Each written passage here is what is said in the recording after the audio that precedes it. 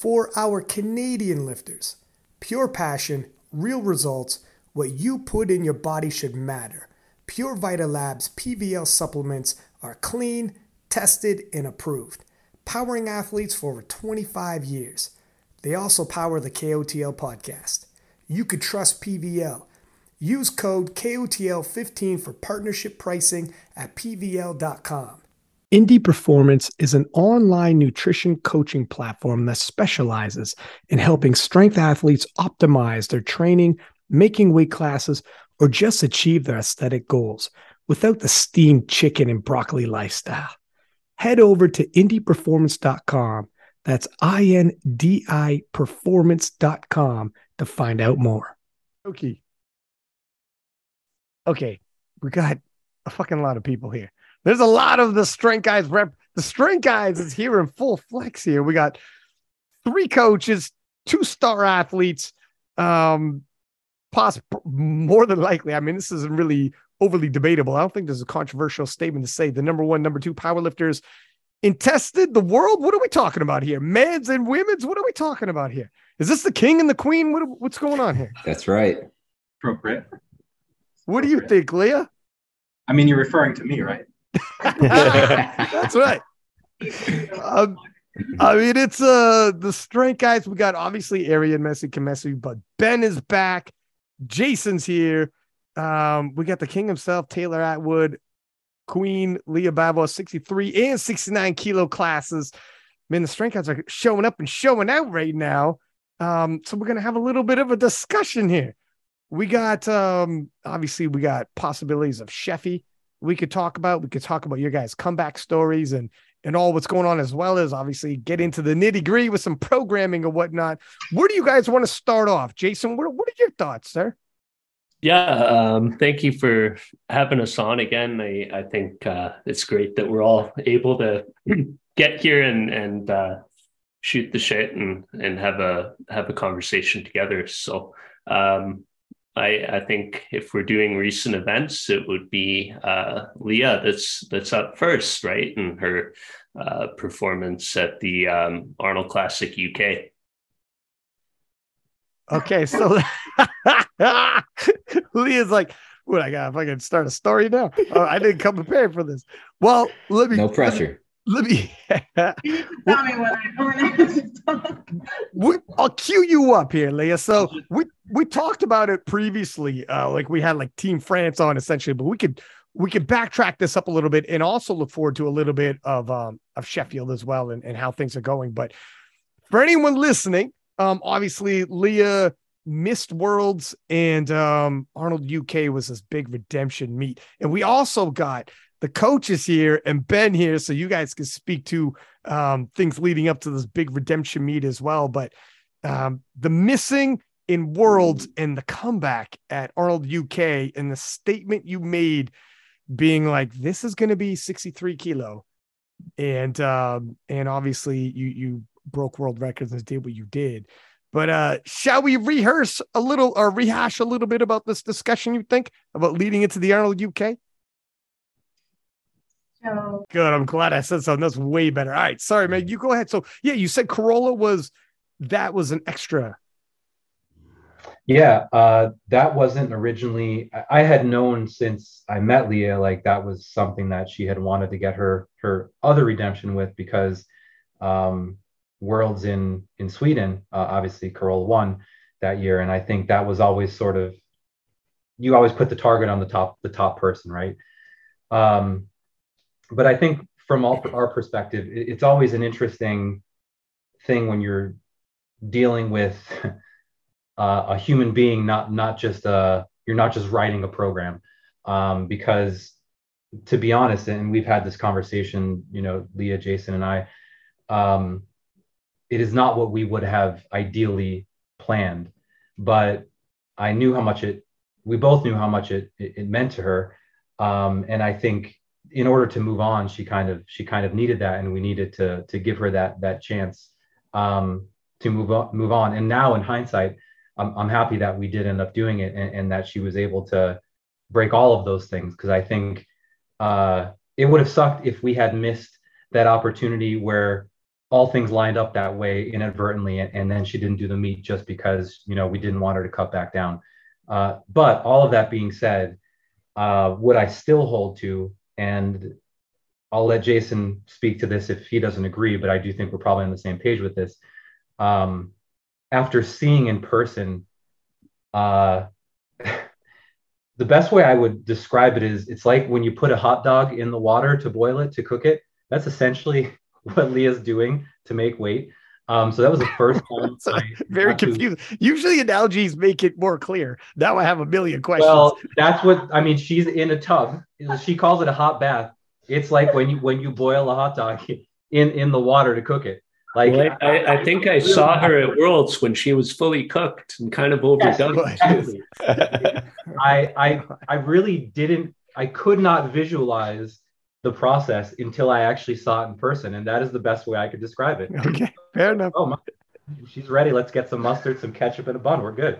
But I think to be able to see her, let's just say, do a less aggressive form of that and perform the way she did at the Arnold, it's very exciting to think how she will perform when that is no longer even part of the process. Because I don't care who you are, that is taking something away from your performance on meet day when it's 24 hours before. And maybe some people can say, oh, maybe it doesn't pull off my squat, it doesn't pull off my deadlift. There's no doubt. We know how sensitive the bench press is to weight. There's no doubt that acute of a weight shift is it's not going to make you stronger. Let's just put it that way. Yeah. So I got a follow-up question right now. So are you saying, because Leah was saying previously, Sheffy, she's going 69 kilo, which totally makes sense. It's a weight class up, no weight cutting, and the 69 kilo world record is lower than the 63. So what the heck? You'd be crazy not to. So yeah. But are you saying that you bet Leah, whoever wants to jump in, that Leah is full on going 69 and not returning to 63 after Sheffield? So I don't think anybody can actually answer that because it's sort of a cliffhanger, because as of right now, she hasn't been invited. Yeah. Wow. I mean, doggy. Wouldn't that be the craziest if she didn't? That would be insane. From my perspective, it's true. You're right. That would not be the smartest business move by SBT, but that's kind of going to be the main driving factor. Let's say she does. Let's just say she does, because I'm like, I can't envision. They're like, yeah, let's go move forward. But I think we'll slot in other people besides Leah. Like, so let's say she does. In terms of the 63 or 69. What's the pathway here? Well, I think you know which way I'm leaning, but she's going to be the ultimate decision maker. So it's hard. Like, I think it's more hard personally because I always have been a 63, so I have a kind of attachment to these, like emotional stuff with the 63 weight class. But yeah, I think I just have to move on at some point and go 69 and not have to cut anymore. And I think I have more chance to have more progress now at 69 that I do at the 63, because I have to be honest, like, it's going to be harder with times to cut because I'm building more muscles and I'm getting like heavier. At some point, a cooked hot dog is fully cooked. Turns into a jumbo hot dog. It's more so a work I have to do on myself and with myself than anything. And I'm processing it for the moment, like to say, okay, now I'm already at 69 and I have to say goodbye to 63. And it's more so also something with, I know some men struggle with that, but it's more so with women, like, just know I'm going to put on weight, the number on the scale is going to be heavier and everything. It's just like mental stuff I have to deal with. But yeah, I'm just processing it. But yeah, soon I can say I will be a fully 69. Well, I mean, this is going to lead into an obvious segue for Taylor in a second here, but let me just add. Better on 83, but weighs 74.1 and he beats Russ total. Well, okay, Taylor, what's up? Everybody, I'll have a follow-up question with you, Leah, in a second, but Taylor, what are your thoughts? Everyone I know we talked about before, but it comes around, Playboy, and it's come around again like a boomerang. What are we talking about here for future 83s?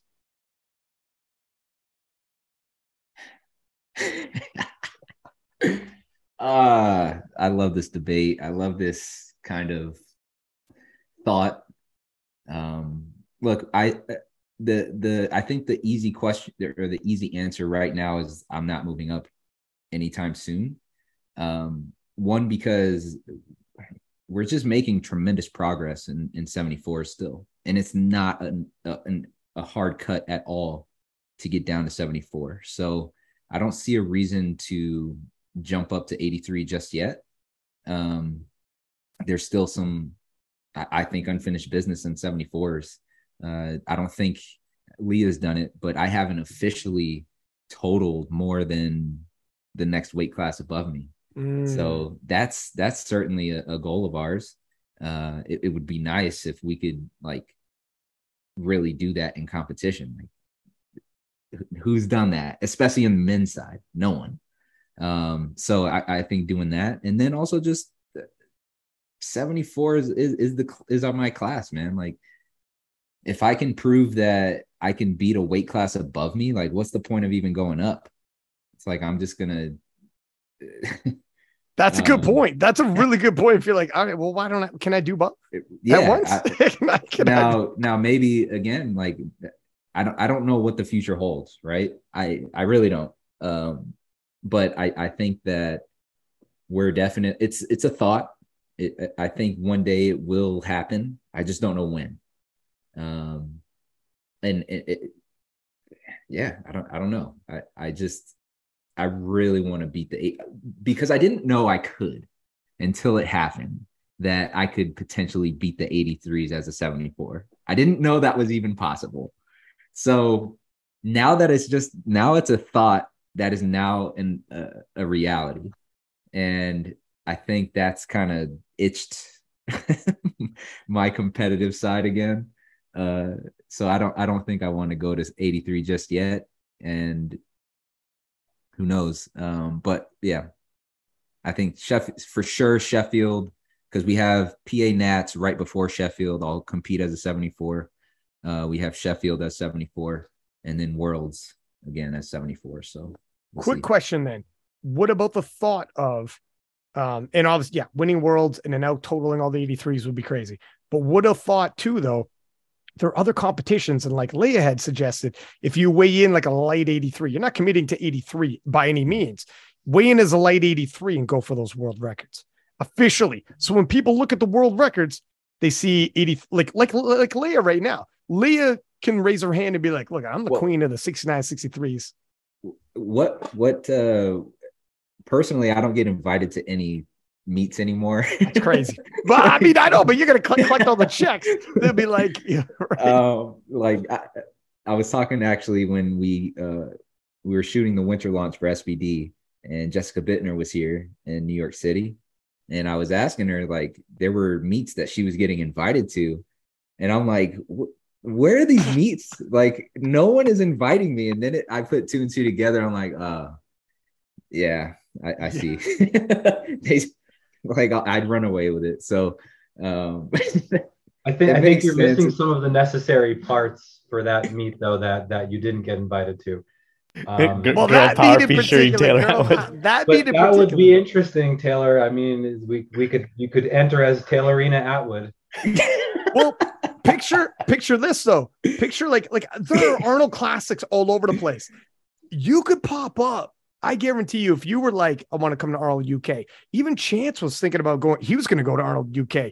You could, there are meets, you have opportunities, collect some checks, have your flights and all that. How do you get invited to Arnold UK? I think if you show interest, if you see something and be like, so no, it's a federation who subscribe us. Yeah, for some of those events, it's not the meet director invites you, it's the lifter enters. So I know for like USAPL, the Arnold's always been very, very difficult to get into. But for like the Arnold UK or Arnold Spain, it's much easier to get into, and you just talk to your federation and do it. There's also like the Reykjavik games in Iceland that like Kimberly Wofford and some people have done before, and you have to just like tell them you're interested and they'll bring you in. Gotcha. For other stuff like Continentals, like North American Championship, then you have to, get invited and selected for the team, just like World. So some of them are harder and some of them are easier. You could do it. Yeah, you got Okay. options. Nobody's getting those. Arnold UK would not say no to you. They would be like, oh fuck yeah, let's rock and roll, young man. Can you imagine you and Jason- Leah both? I was Jason, just thinking next year. If you go 83, if you're like 83, a light 83. I mean, not committing to 83, but if you're like, I'm going 83, let's just no cut it all, whatever. Whatever, maybe a little buck. Maybe I'll eat a little good the last few weeks. Let's see what happens. Oh Lord. But I don't know. Would that entice you? Something like that?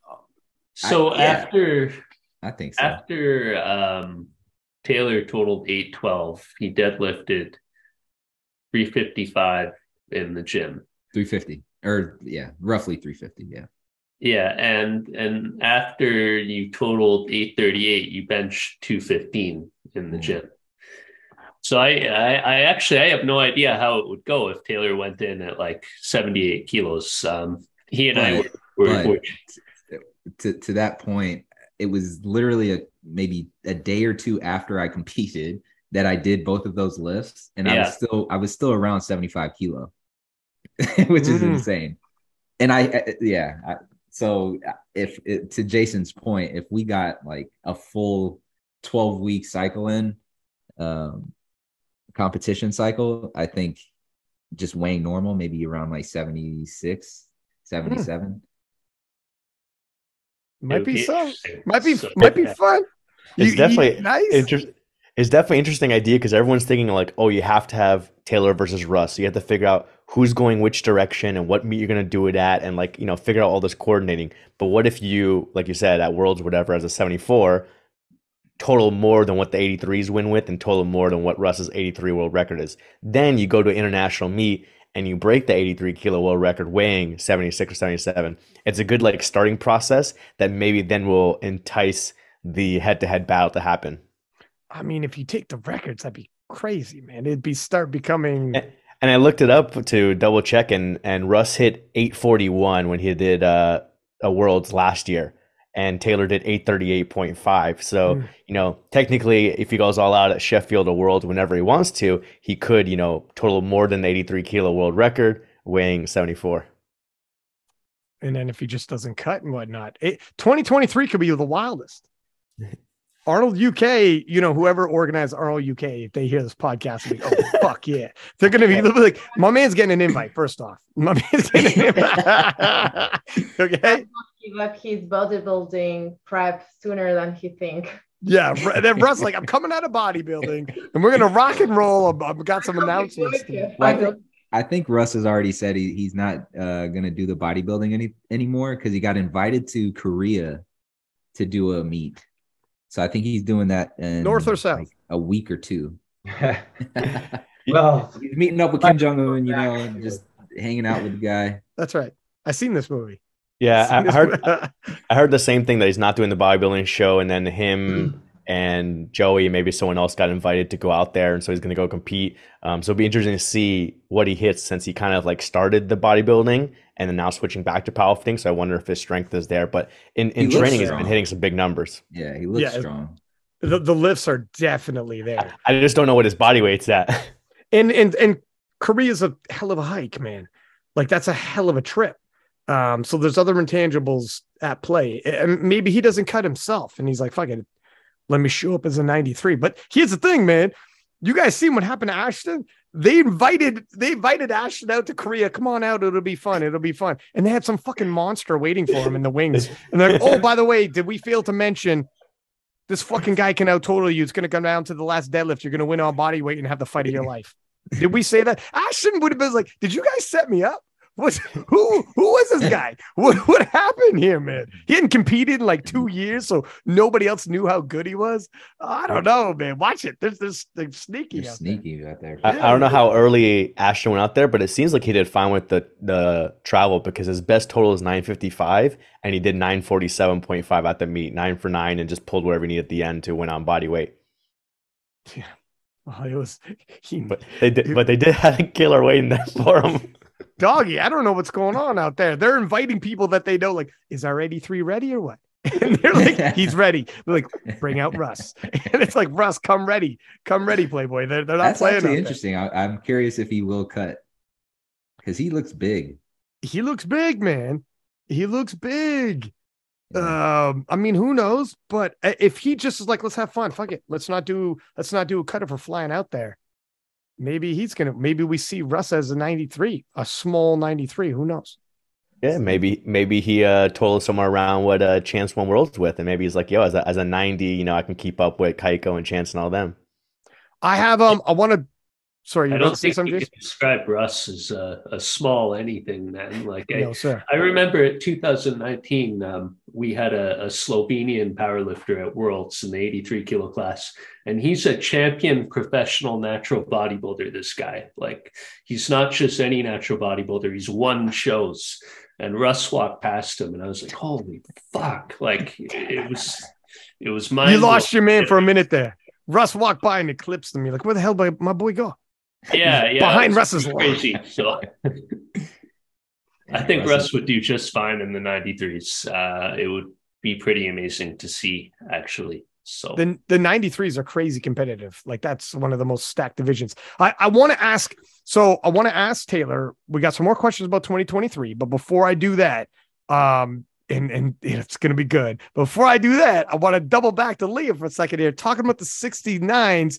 In terms of going that route, would you go full on in bulking mode? What would the pathway be?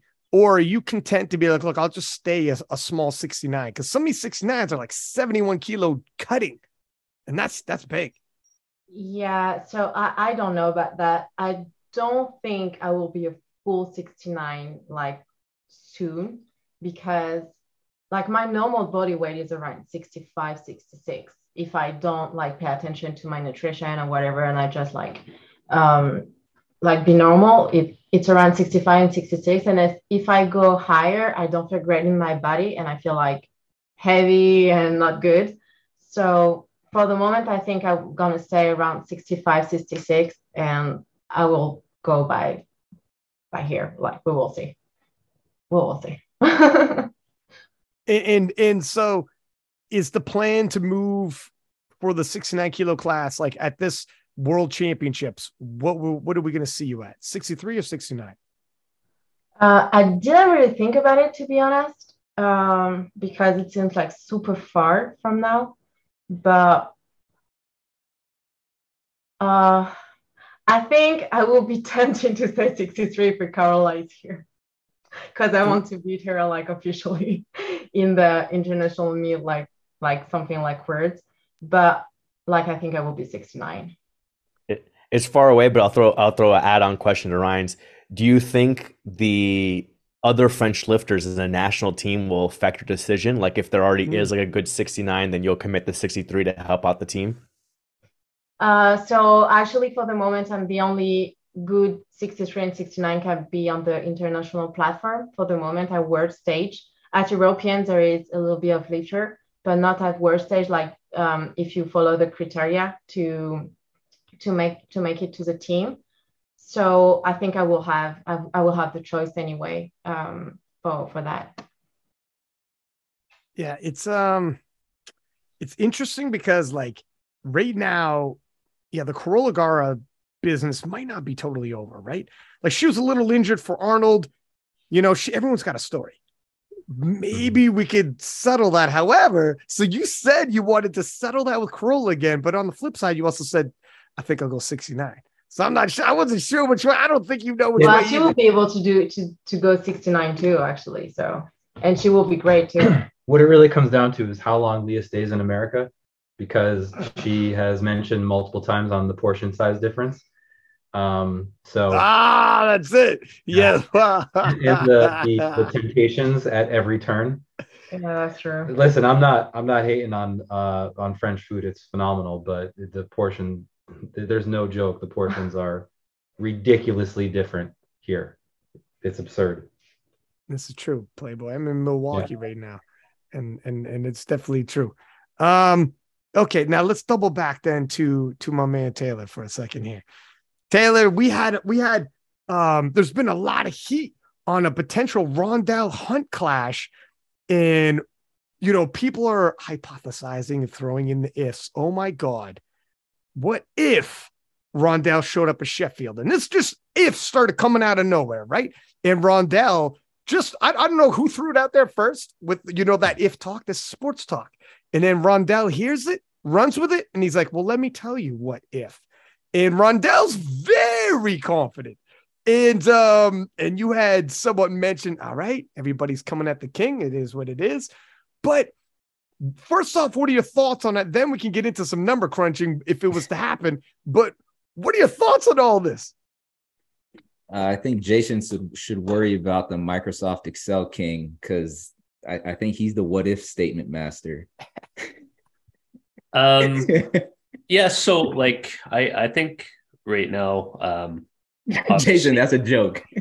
I got you, Taylor, and I have a sense of humor. Thank you, but I think right now people see Taylor on Instagram as someone who's going through a long rehab process, who's maybe they see him as you know, really injury prone or something like this. And the reality is that we've had numerous hip issues, but we think we found the root of the problem working with his team of physical therapists, and we're just going through a slow and methodical and comprehensive rehab process to get him ready for Sheffield prep. So I think when Ben and I started working with Taylor for the first time, I had already coached Taylor for 2 years, but this is for anyone who thinks Taylor's going to show up off at the Sheffield.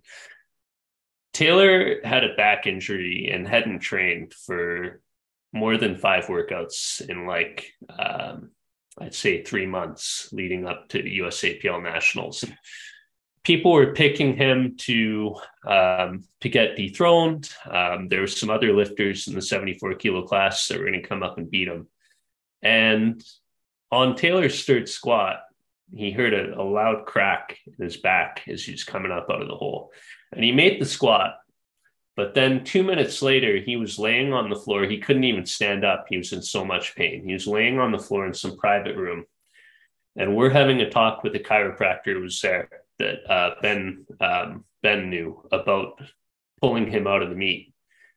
And Taylor and his dad are like, there's no fucking way. So they found a way to basically put Taylor's belt around his SI joint. He was wearing it real low. And that allowed to stabilize something in that region that allowed him to continue. And it was absolutely crazy because he went from not even being able to stand up, he was in so much pain, to, 3 for 3 on bench.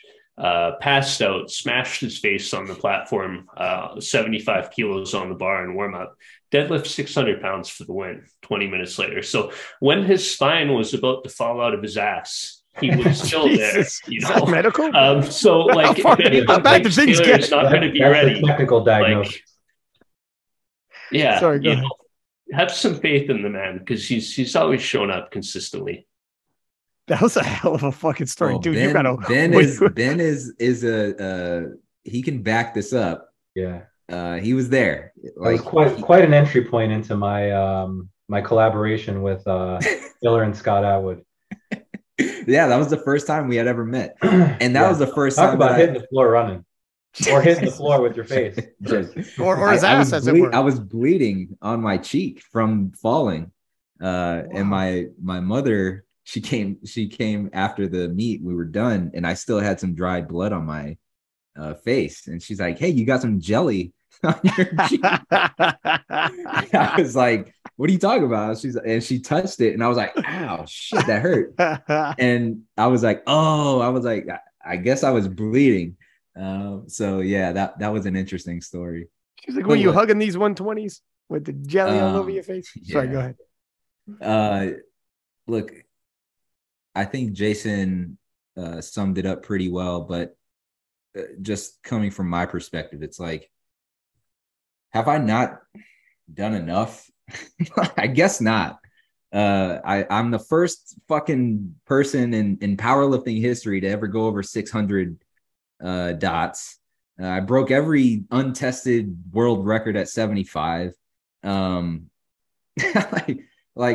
else do I have to do for these people to stop thinking that they can somehow dethrone me or beat me and throw all these what if scenarios but I don't think defeat us. I don't think that's ever going to stop, because that's being at the top, right? Like when Roger Bannister ran a 4-minute mile and we started to see more 4-minute miles, you see what kind of effect it has. And once you set the bar, people are going to close in on it because it's a new target, and you give a man motivation and he'll get it. Right. There's a status in that as well, as if you could be the person to say, I beat Taylor, which I think, there's a side of me that thinks that that's laughable, but also in the age we live in, I understand what people are trying to do with that. But if I may get on the soapbox for a minute or so.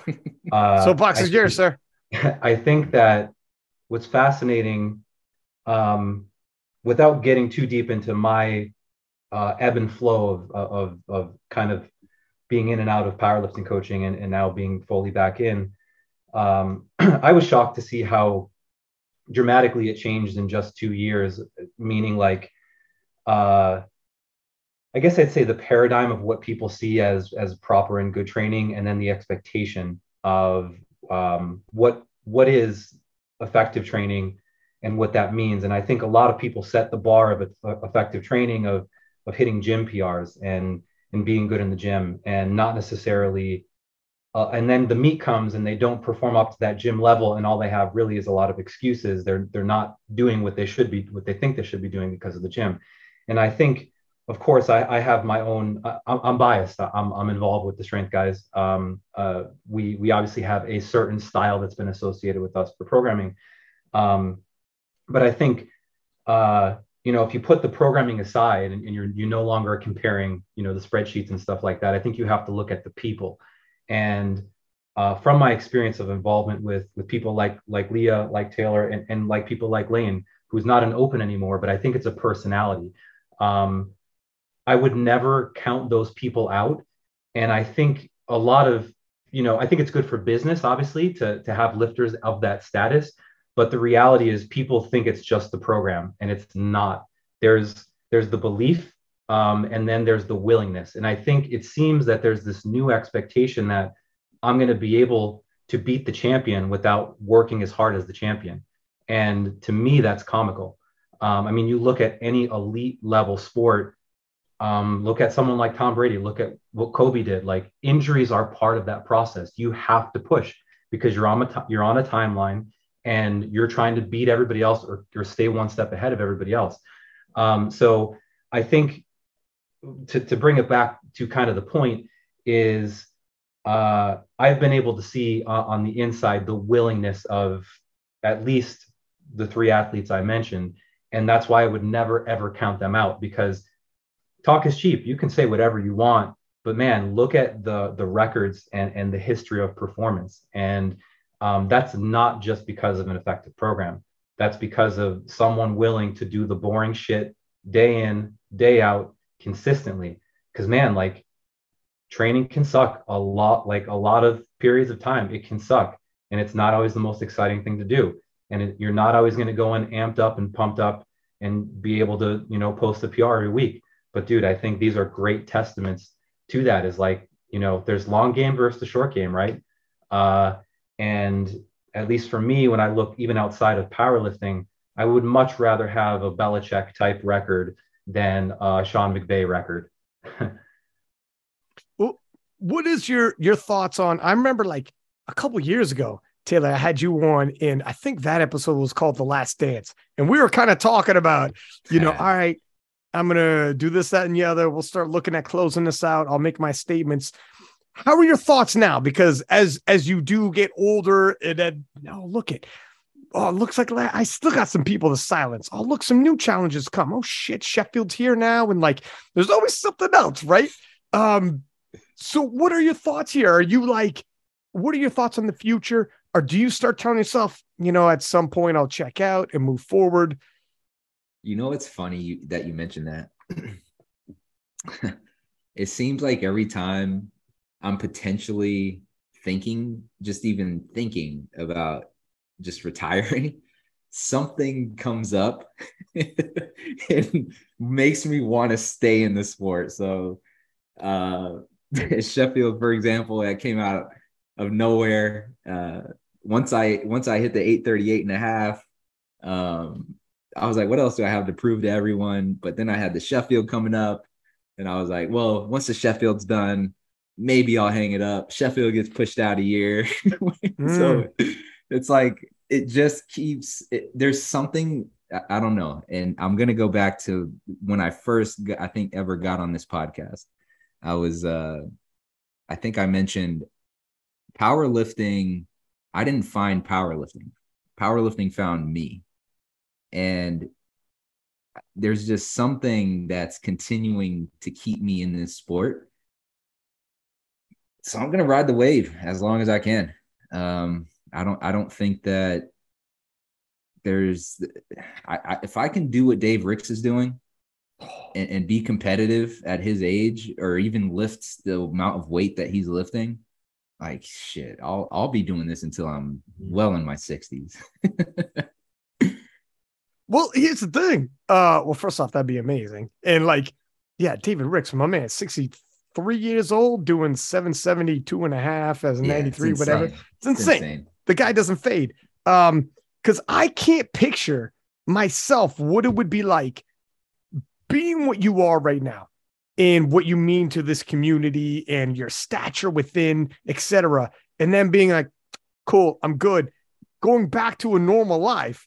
And just being like, I don't know, but that's a huge trade-off and swap off, right? And knowing like, man, I could still be shifting some weights here. I could still, like, I haven't, just walking away, just being like, okay, I'm gonna cap it and walk away. Because there is always another life goes on. You wake up the next day and you get out of bed and you're like, the fuck am I gonna do? What am I doing today? I'm not 9 to 5. I'm not just Joe 9 to 5. Right? Like, I can't picture it. I don't know. Can you picture it? Like, I think when you're in the grind, you picture being not having to grind. But when you're not grinding, you're like, fuck me. Am I a normal person now? I think I've had a great team around me to keep me at least level-headed and somewhat humble. They ain't doing a good job. Whose job is that? That's not part of my qualification. So I think that, look, powerlifting isn't, this is one thing I think I've done a great job at, is I haven't made powerlifting my all and go to, right? Like, I have a full-time job. I have a career outside of powerlifting, very successful career. I also have a family. So there's just a lot of things outside of powerlifting that, God forbid, if I ever got a career-ending injury, I would be fine, honestly. I think. I don't know for sure. I'd certainly be calling people a lot to make sure my mental game was okay, and be okay with not being the best anymore. But listen, I know I'm not going to be able to be the best one day. When that day comes, I don't know how I'm going to feel. I don't know if it'll motivate me anymore, if I'll get on my soapbox. I don't know. But I just know that I'm reveling in all the success that we have, that we've been able to bring as a team, and that I've been able to bring individually. And I'm hoping to really, I was talking about this to someone else, what I'm really hoping to give to the younger generation and the younger lifters is that, one, the level that I'm trying to push you, that's why I'm continuing to do this. But also, two, the level of professionalism that it takes, I don't think anyone has done yet. I think we were kind of the pioneers from bringing a professional aspect into powerlifting, where I have a coach. I have a meet day handler. Those were like, okay, those were the two things that everyone probably had as a powerlifter. But then I'm bringing in a nutritionist. I'm bringing in the best physical therapist. I'm bringing in a mental like mental state coach with my dad. So I kind of went outside of the normal, I just need a coach and a game day handler. I kind of, okay, well, nutrition, I had a tough time making weight or at least recomp after weigh-ins. And Jason hired Kedrick, and Kedrick did a great job after 2019 Nationals. And I had we're 73.6, 73.7 on the dot before weigh-ins. I'm able to drink, eat something before weigh-ins. And then after, I'm able to really just do whatever I like. So I think the level of professional, the two things that I really want the younger generation is I'm pushing you to make sure that you're pushing past barriers. And then number two, bring professionalism into powerlifting. Don't just wing it. Because I think that's kind of our differentiator as the strength guys in general. 100%. When you came on the podcast, it was you, it was Jason, and the famous one, the famous line, don't come and talk to me when we're in a competition. Don't bring me cookies. Don't whatever. I'm here to beat you. Yeah. I'm not here to be your friend. I'm here to beat you. And it was like, oh shit. And there was a go mentality. That thing blew up. But you talked about in that podcast, and dude, I had so many people in my DMs. Actually, Ben, you say Lane. I remember Lane was one of the people in my DMs, sent me voice messages like, yes, that's the one, man, that podcast.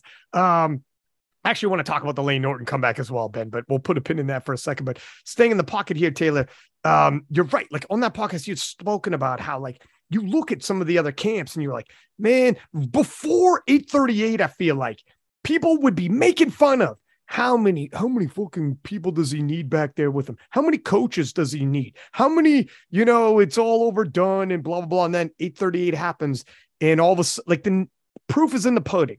Numbers don't lie. And you're like, now do you want to ask me how? And it's like, this is why.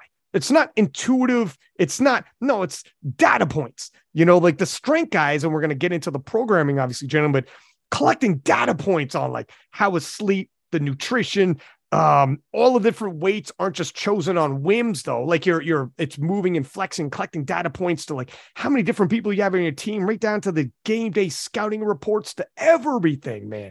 And when people even I talked about on some podcasts about sometimes you see people drop the ball in terms of handling and oh, fuck, they actually misloaded that. Or, oh shit, they're not realizing that but with the lot number and then the attempt changing and this, they had to go first, what all this kind of stuff. I'm can you picture the strength guys making mistakes like this though? It's hard. Everyone makes mistakes, but if ever, it's very difficult to picture the strength guys making those mistakes. Right. And so to your point, in terms of professionalism, it's very difficult, man. And yeah, I think there was a lot of talk after that podcast in particular. I had other coaches that I won't even say, but big coaches who were fucking talked about leveling up afterwards. All right, game on then. Okay. And other people being you made some huge statements and people came into the podcast to hear after I dropped that video of you saying it. And then I think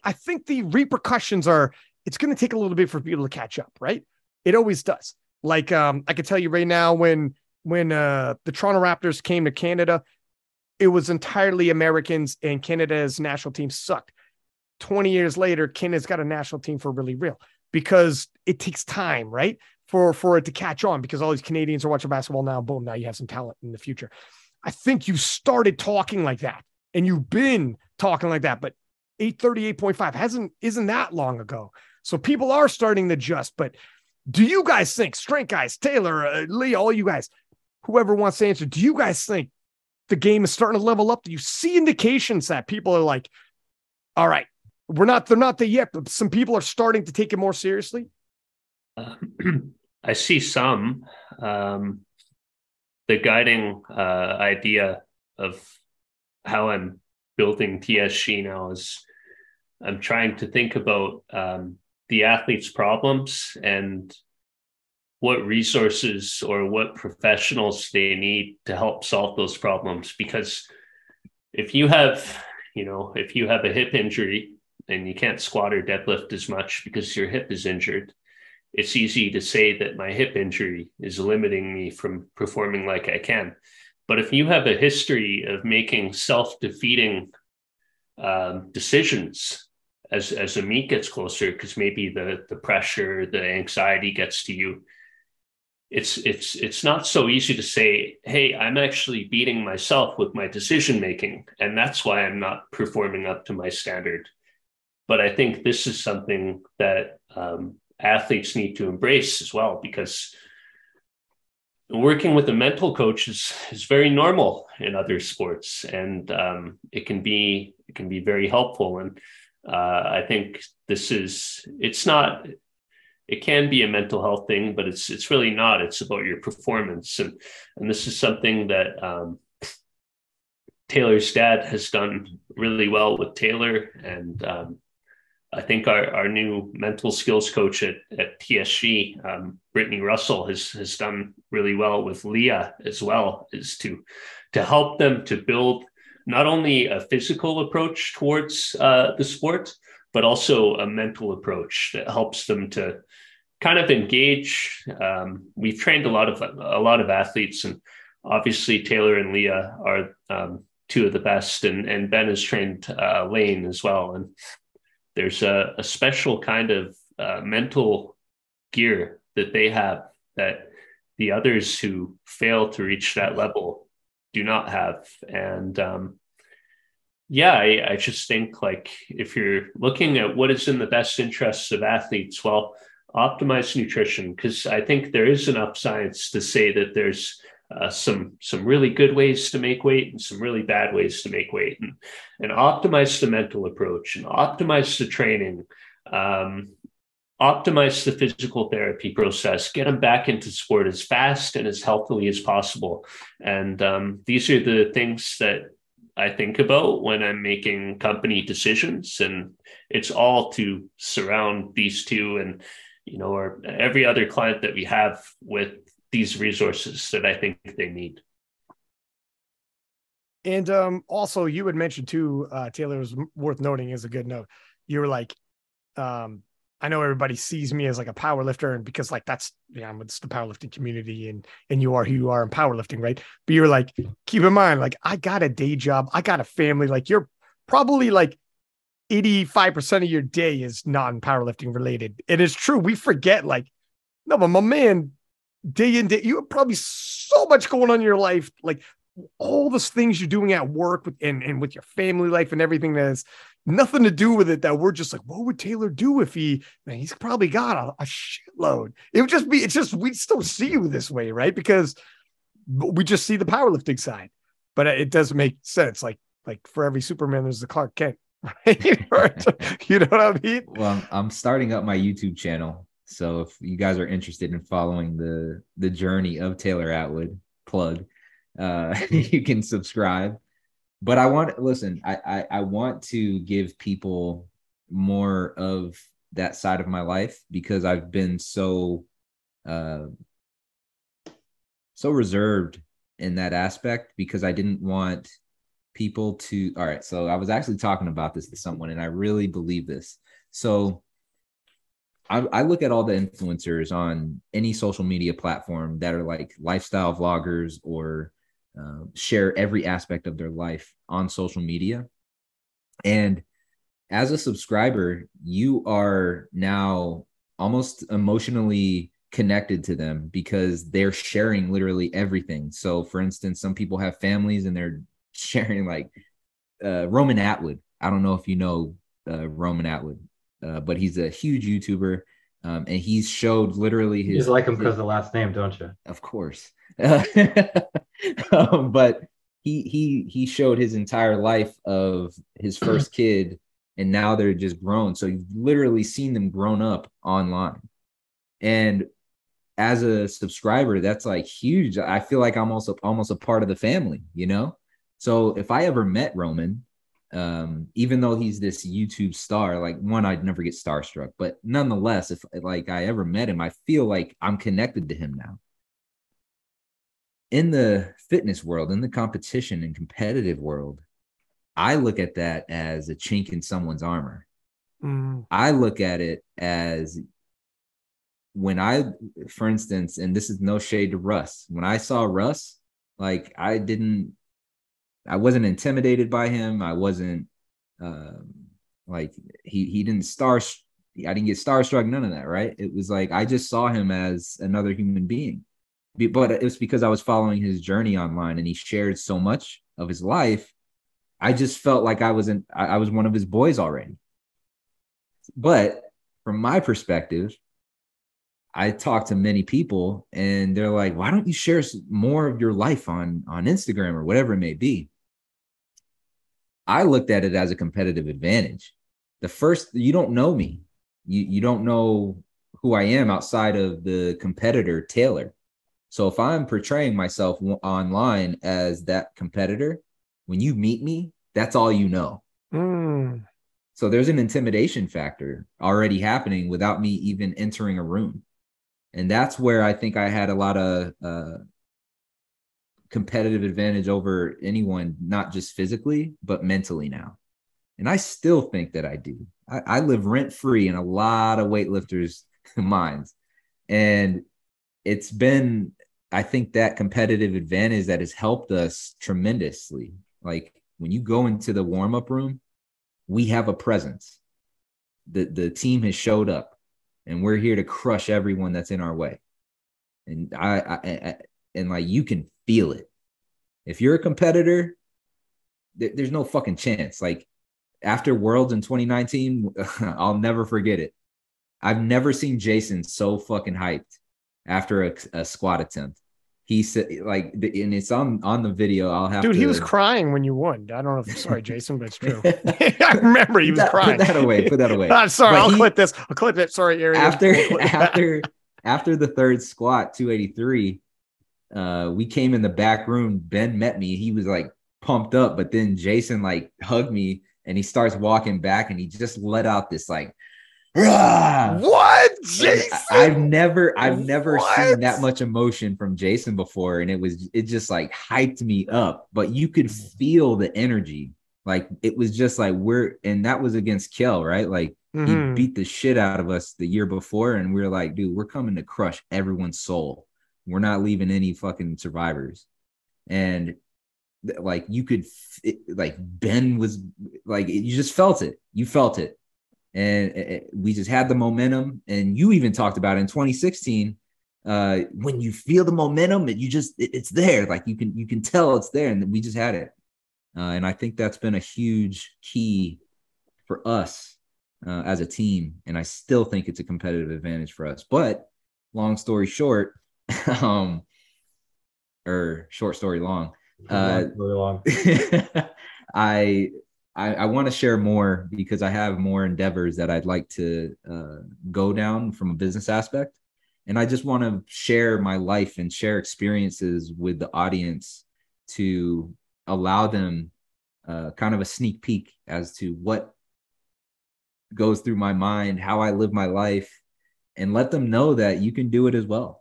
As long as you do certain things, I think you can have a certain level of success, maybe not the same success that I've had, because certainly genetics play a part that some people don't have. But nonetheless, you can still reach a certain level by following certain steps and taking certain actions. So that's what I want to share with everyone. I got a couple things. Sorry. Before we move on, I want to try to tie it back to your original question there, because you asked if it seems like it's getting more competitive.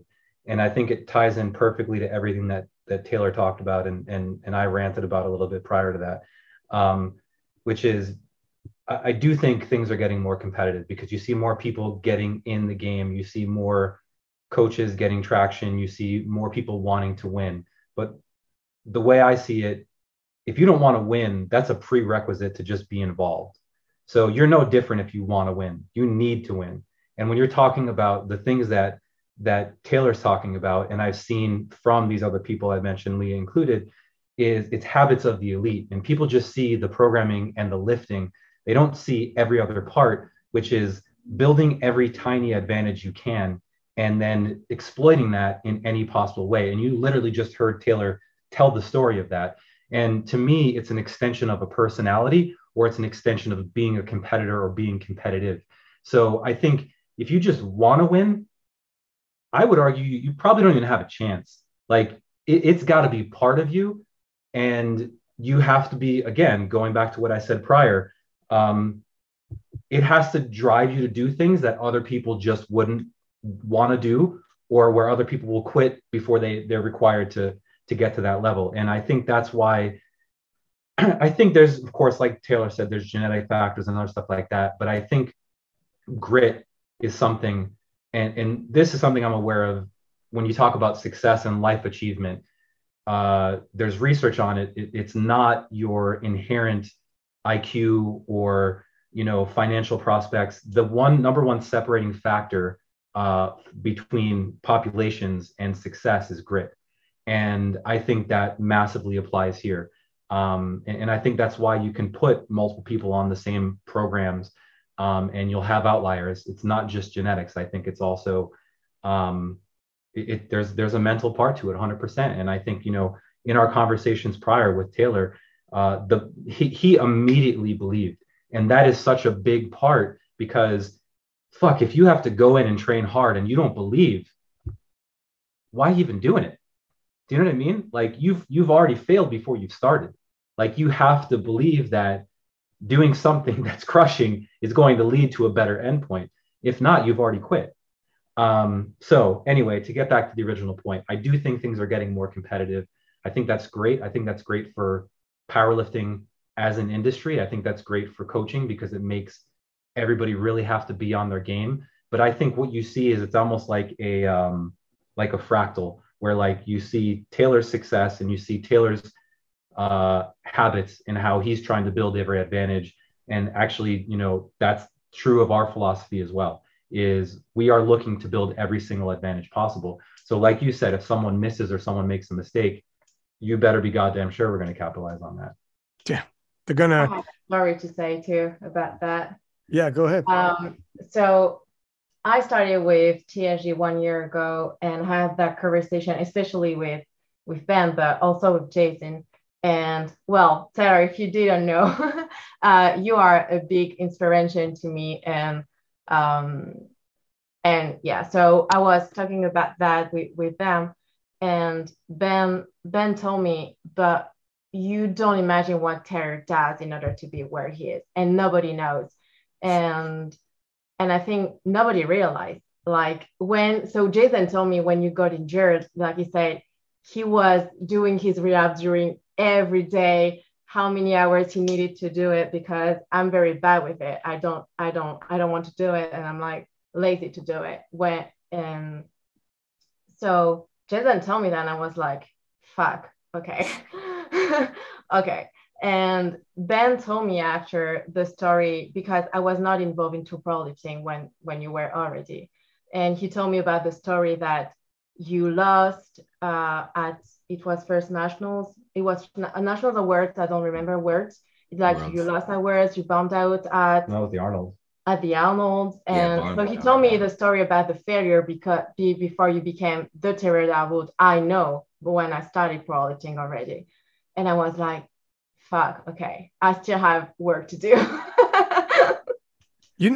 Serious, true. Okay, I'm gonna double back this 1 sec, but when Natalie Richards, who is a phenomenal lifter, was at USAPL Nats, and everybody's like, she's next, she's like the next big thing. And she just, as a 57, put up a 5.0, like 57.3 or whatever, put up a 501 kilo, right? She bombed out at USAPL Nats. And I know how hard it is when that shit hits the fan, man. I've seen it, been around the block. I shot her a message. I was like, how you doing? And she's like, whatever. It's tough. It's not great. And I was like, Taylor Atwood, you know what he is right now. And then I actually said exactly what you said, Leah. I was like, do you know before Taylor became Taylor that he bombed out at Arnold's? Do you know before Taylor became Taylor, he went to Worlds and was like, I'm going to do this, I'll do that. And like lost to Gagel and had to come back to defeat the same guy. And like, it was a rivalry. And now he's moved so far past that. People don't even know that was like that's like a different career. It's like different Taylor. People like Taylor. Yeah, Taylor. This is what happened, man, for Taylor to get where he is now. People come into the game after the fact like yourself and like Natalie Richards. And she was like, I just pictured him as always whooping ass and whatever. I was like, I got you. And then, but so I tell people, like, I use that as like, if you find a stumble, you take an L, that's nothing. A lot of these people who are on top right now have been there. And then for you, Leah, this will be the same conversation in like 2 or 3 years when people are like, fuck, Leah's like multiple time world champion, different weight classes, the whole nine. I am some point, I'm going to tell some kid that's going to have a rough day. Do you know what happened in 2022 Worlds? And then what Leah did when she was Arnold Classic came around, Leah's like, we're going 63. You could go 69. We're going 63, you know, and like you could wait. We're doing it at Arnold's. We're going to wrap this up. Like, this is the comeback stories that people like. If someone is that motivated as well, I will never stand in their way, especially an athlete of that caliber, even if it's logically not the thing I'd recommend doing. When that passion is there, you're willing to move mountains with that passion. Right. There's something about that. Sorry, go ahead. There is. And then the other thing, I think it just circles back to what Jason said, because it's so perfect, the timing of what we're talking about is, I think you need to know when you have to get out of your own way. And like a trip up is fine. And I think that's what makes you be more inspired by any role model, is when you see them be human and trip up, and then they make a better decision and they come back for it and they're better. And I think Jason said it perfectly, is when people kind of sequentially keep underperforming and they keep making the same decisions that got them there, and they keep getting back what they've been getting. So I think it's a testament to both of them here, and any lifter who's able to do that is that finally, like, I know I don't know, I need help. And also, go ahead, Thea. Oh, sorry. This is when you see real champions too, because when I missed weight at Worlds, I had a lot of support. I have a lot of people, and even like people in the community, like real, like high profile athletes that shitted on me, like talking shit about me. And I know I didn't, they shitted on me.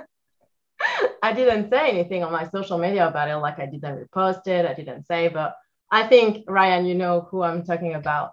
But there is other people like high profile athletes like Taylor or Russ or other athletes that reach out and say, don't, like, it's happened. It's happened to us. It did happen to us, like at some point, and it's okay. Like, don't. And I remember something Taylor had wrote me through DMs. He said, remember who you are. And like, this is at this moment, like, you see real champions, like they know what is going through hard moments. And you see like the one who doesn't have a mentality of real athletes and real champions. Yeah. Some people show their character. So go ahead. The thing I wanted to add to that was when Taylor lost in 2017, I realized that I was limiting him because I made some incorrect decisions in his training. You know, previously up to that point, Taylor was getting a lot stronger. I've trained Taylor since he started powerlifting, really. And making connections and associations that training with higher volumes leads him to strength gains, but not realizing that at the Arnold, you know, like before that Arnold prep where Taylor bombed, he squatted 272.5 in the gym, but the standards were debatable, and that was in the gym, right? So this is a mistake that I'm like, wow, like we really didn't see that at the Arnold, so we have to adjust. And then whenever I tried to add in a day of frequency to add training volume into Taylor's program prior to 2017 Worlds, we'd have an issue come up. And this was in my in hindsight, I think it's I wasn't adding in the day in the best way, because when you add a day of training and you add a lot of training volume and training stress in, and you really have to ease into that with people or make sure that they're really ready before you do it. And I don't think Taylor was really ready. So Taylor got hurt, and I was like, well, maybe the answer for Taylor isn't continuing to pump up the volume because he's not tolerating it. Like, this is a roadblock. in reality, it was a false roadblock. It wasn't a barrier. It was actually the solution. It was just going to take some creative problem solving to access that. And so I trained Taylor under the mindset that so long as he is recovered and ready for each training session for 2017 Worlds, the result should be better, because I knew Taylor had an amazing amount of talent. I think when he signed up, and I put him through like a 6-week program that was really high volume on deadlift, and he added like 70 pounds to his deadlift or something. I'm like, holy fuck, like this guy could total 1,800 pounds. I joked to someone on my staff. He actually like, yeah, you know, it's not a joke. It's real. But so Taylor showed up to Worlds, and he was slightly stronger on squat than the previous year, but like an unacceptable amount of strength gain for someone of Taylor's potential. And bench press, he's weaker. It's 5 kilos weaker. He missed the same weight that he hit at the previous Worlds.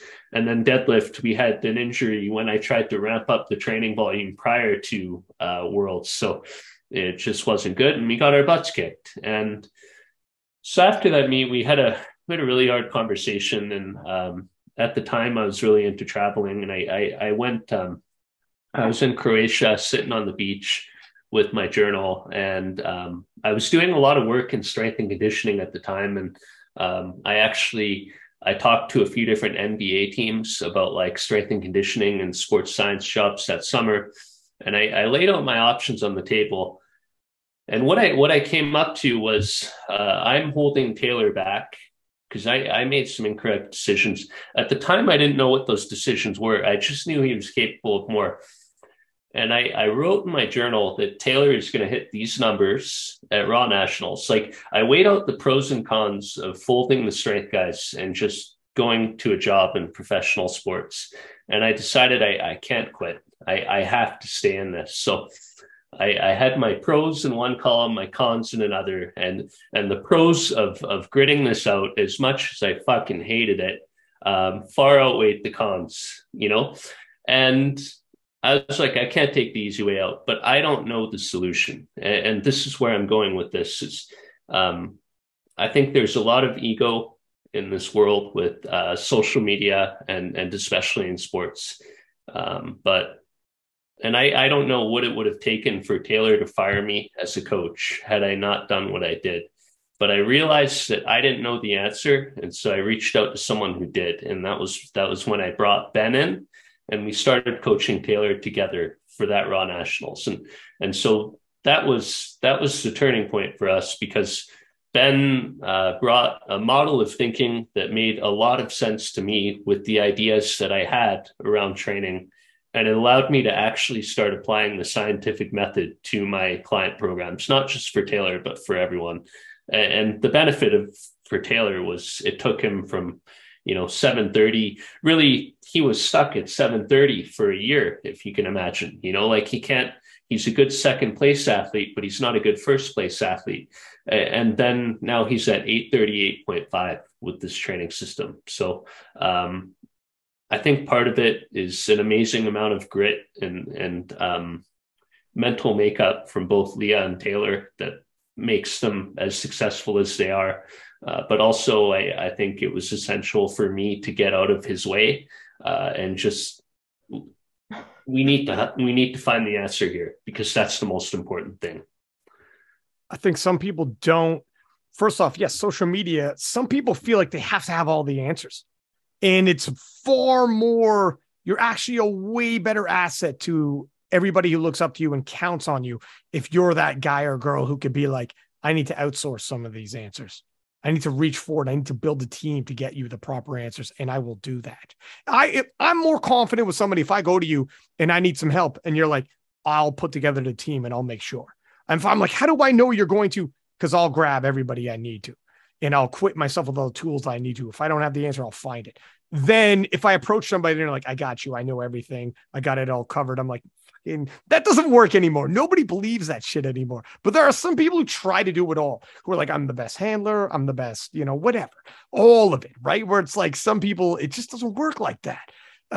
So it's incredibly And it's very honest to you, dude. When you talk, first off, Jason, let me just say, dude, from the first time you came out to King of the Lips to like now, your storytelling and how you can open up is fucking like so crazy how far you've come with all of it. So hats off to you. But very honest of you to say, like, you thought about, you were teetering that moment, 2017, you almost pulled yourself out of the game. Like, can I do this? And even thought about like, I don't know what it would be for Taylor to fire me, but I'm getting close. Like you were thinking like, holy shit, I don't know. And for you to be like, I need to, if I'm staying in, I got to level up and I gotta, it's not about me and my pride and be like, oh, do research and figure like, it's not about me, man. It's if I got to level Taylor up, what do I best do? And that's when people start thinking like that, that's when things start moving forward, right? And you're right. I don't. Right. That's so. The story he just told is why I'm here. Is why I'm part of the Strength Guys. I mean, because I do think it's bigger than any one individual who's involved. I think there's a greater purpose, and I think for something to really survive and break barriers, you have to have a greater purpose than the self. Because otherwise, like you guys said about the statue, you're building statues of yourself and that's it. That's your main focal point.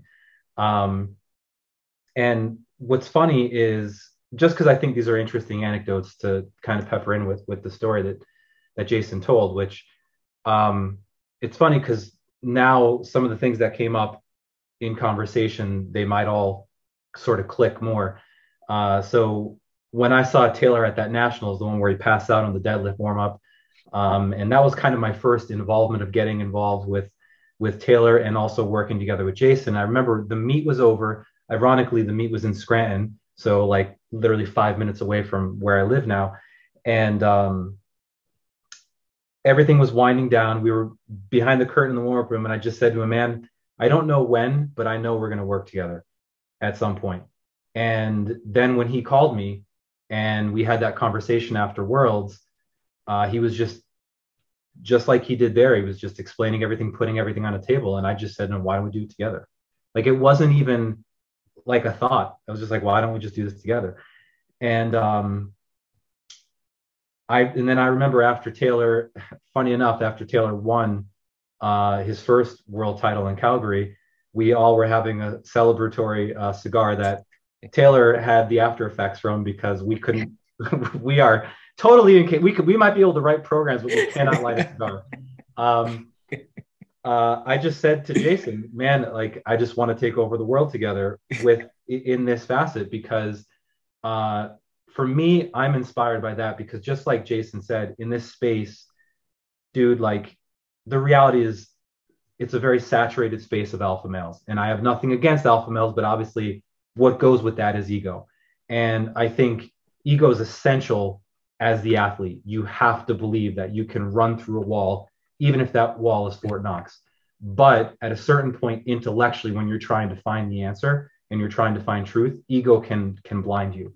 So I actually had conversations, funny enough, like people, some other coaches would come up and like kind of float the idea of getting involved. Because for me, I was gonna be done coaching because I was trying to, make de novo work. And they were like, they were talking about, what is TSG? What do you get paid there? And I just said, dude, it's not about the money. Like, I'm here for the people.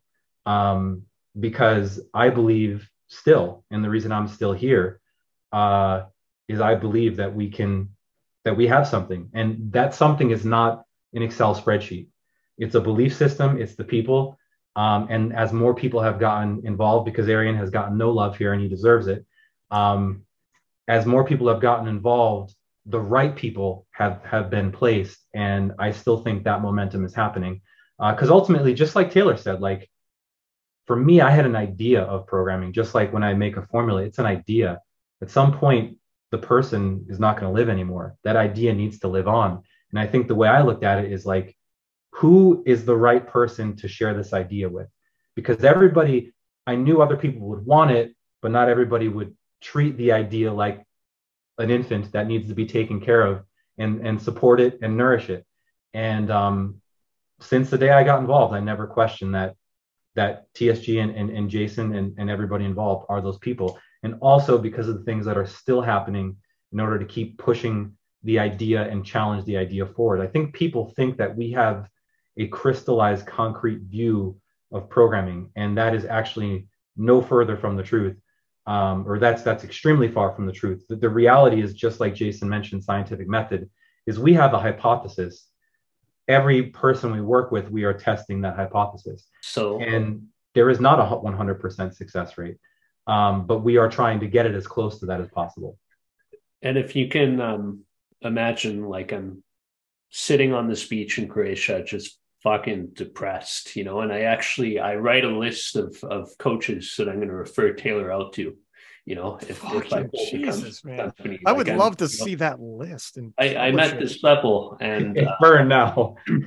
Yeah, no, it is actually burned. I because can you imagine people in my DMs like, was I on that list? And is that still there if things get wonky? No. So I'm thinking about, like, I need help, but who should I get help from? And so now I'm like 1 foot in, like, I'm just going to be a strength and conditioning coach and work in the NBA, because I thought that was really cool at the time. Or I need help and I need to figure it out from someone who knows what they're doing. And I'm like, well, who do I think actually knows what they're doing the best? So now I'm like 1 foot out the door in powerlifting, and I'm trying to evaluate who I think knows what they're doing the best. And for me, this brought me back to, and it's no offense to anyone who I don't say, but it brought me back to Ben, because Ben was regularly bringing clients to meets who were going 8 or 9 out of 9. They were kicking butt. They were making excellent progress. And it seemed like they had something different in that camp that nobody else had.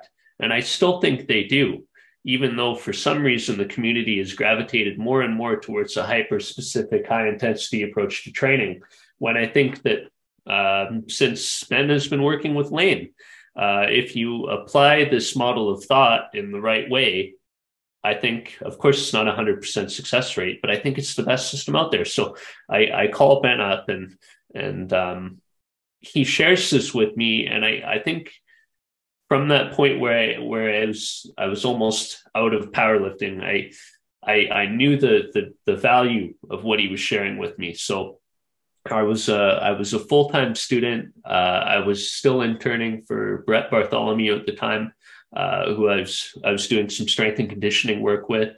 And I was staying up like all night because Ben needed some information, and we didn't have that in our sheets. So I think our first 2 meetings, I rebuilt our entire company infrastructure in a 5-day span, 2 weeks in a row.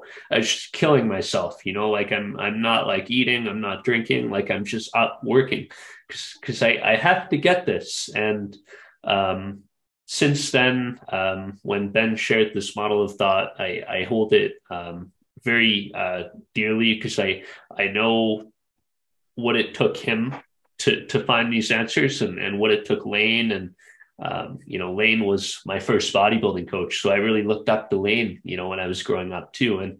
And I feel a sense of responsibility to make it even better. And so like now we haven't stopped growing.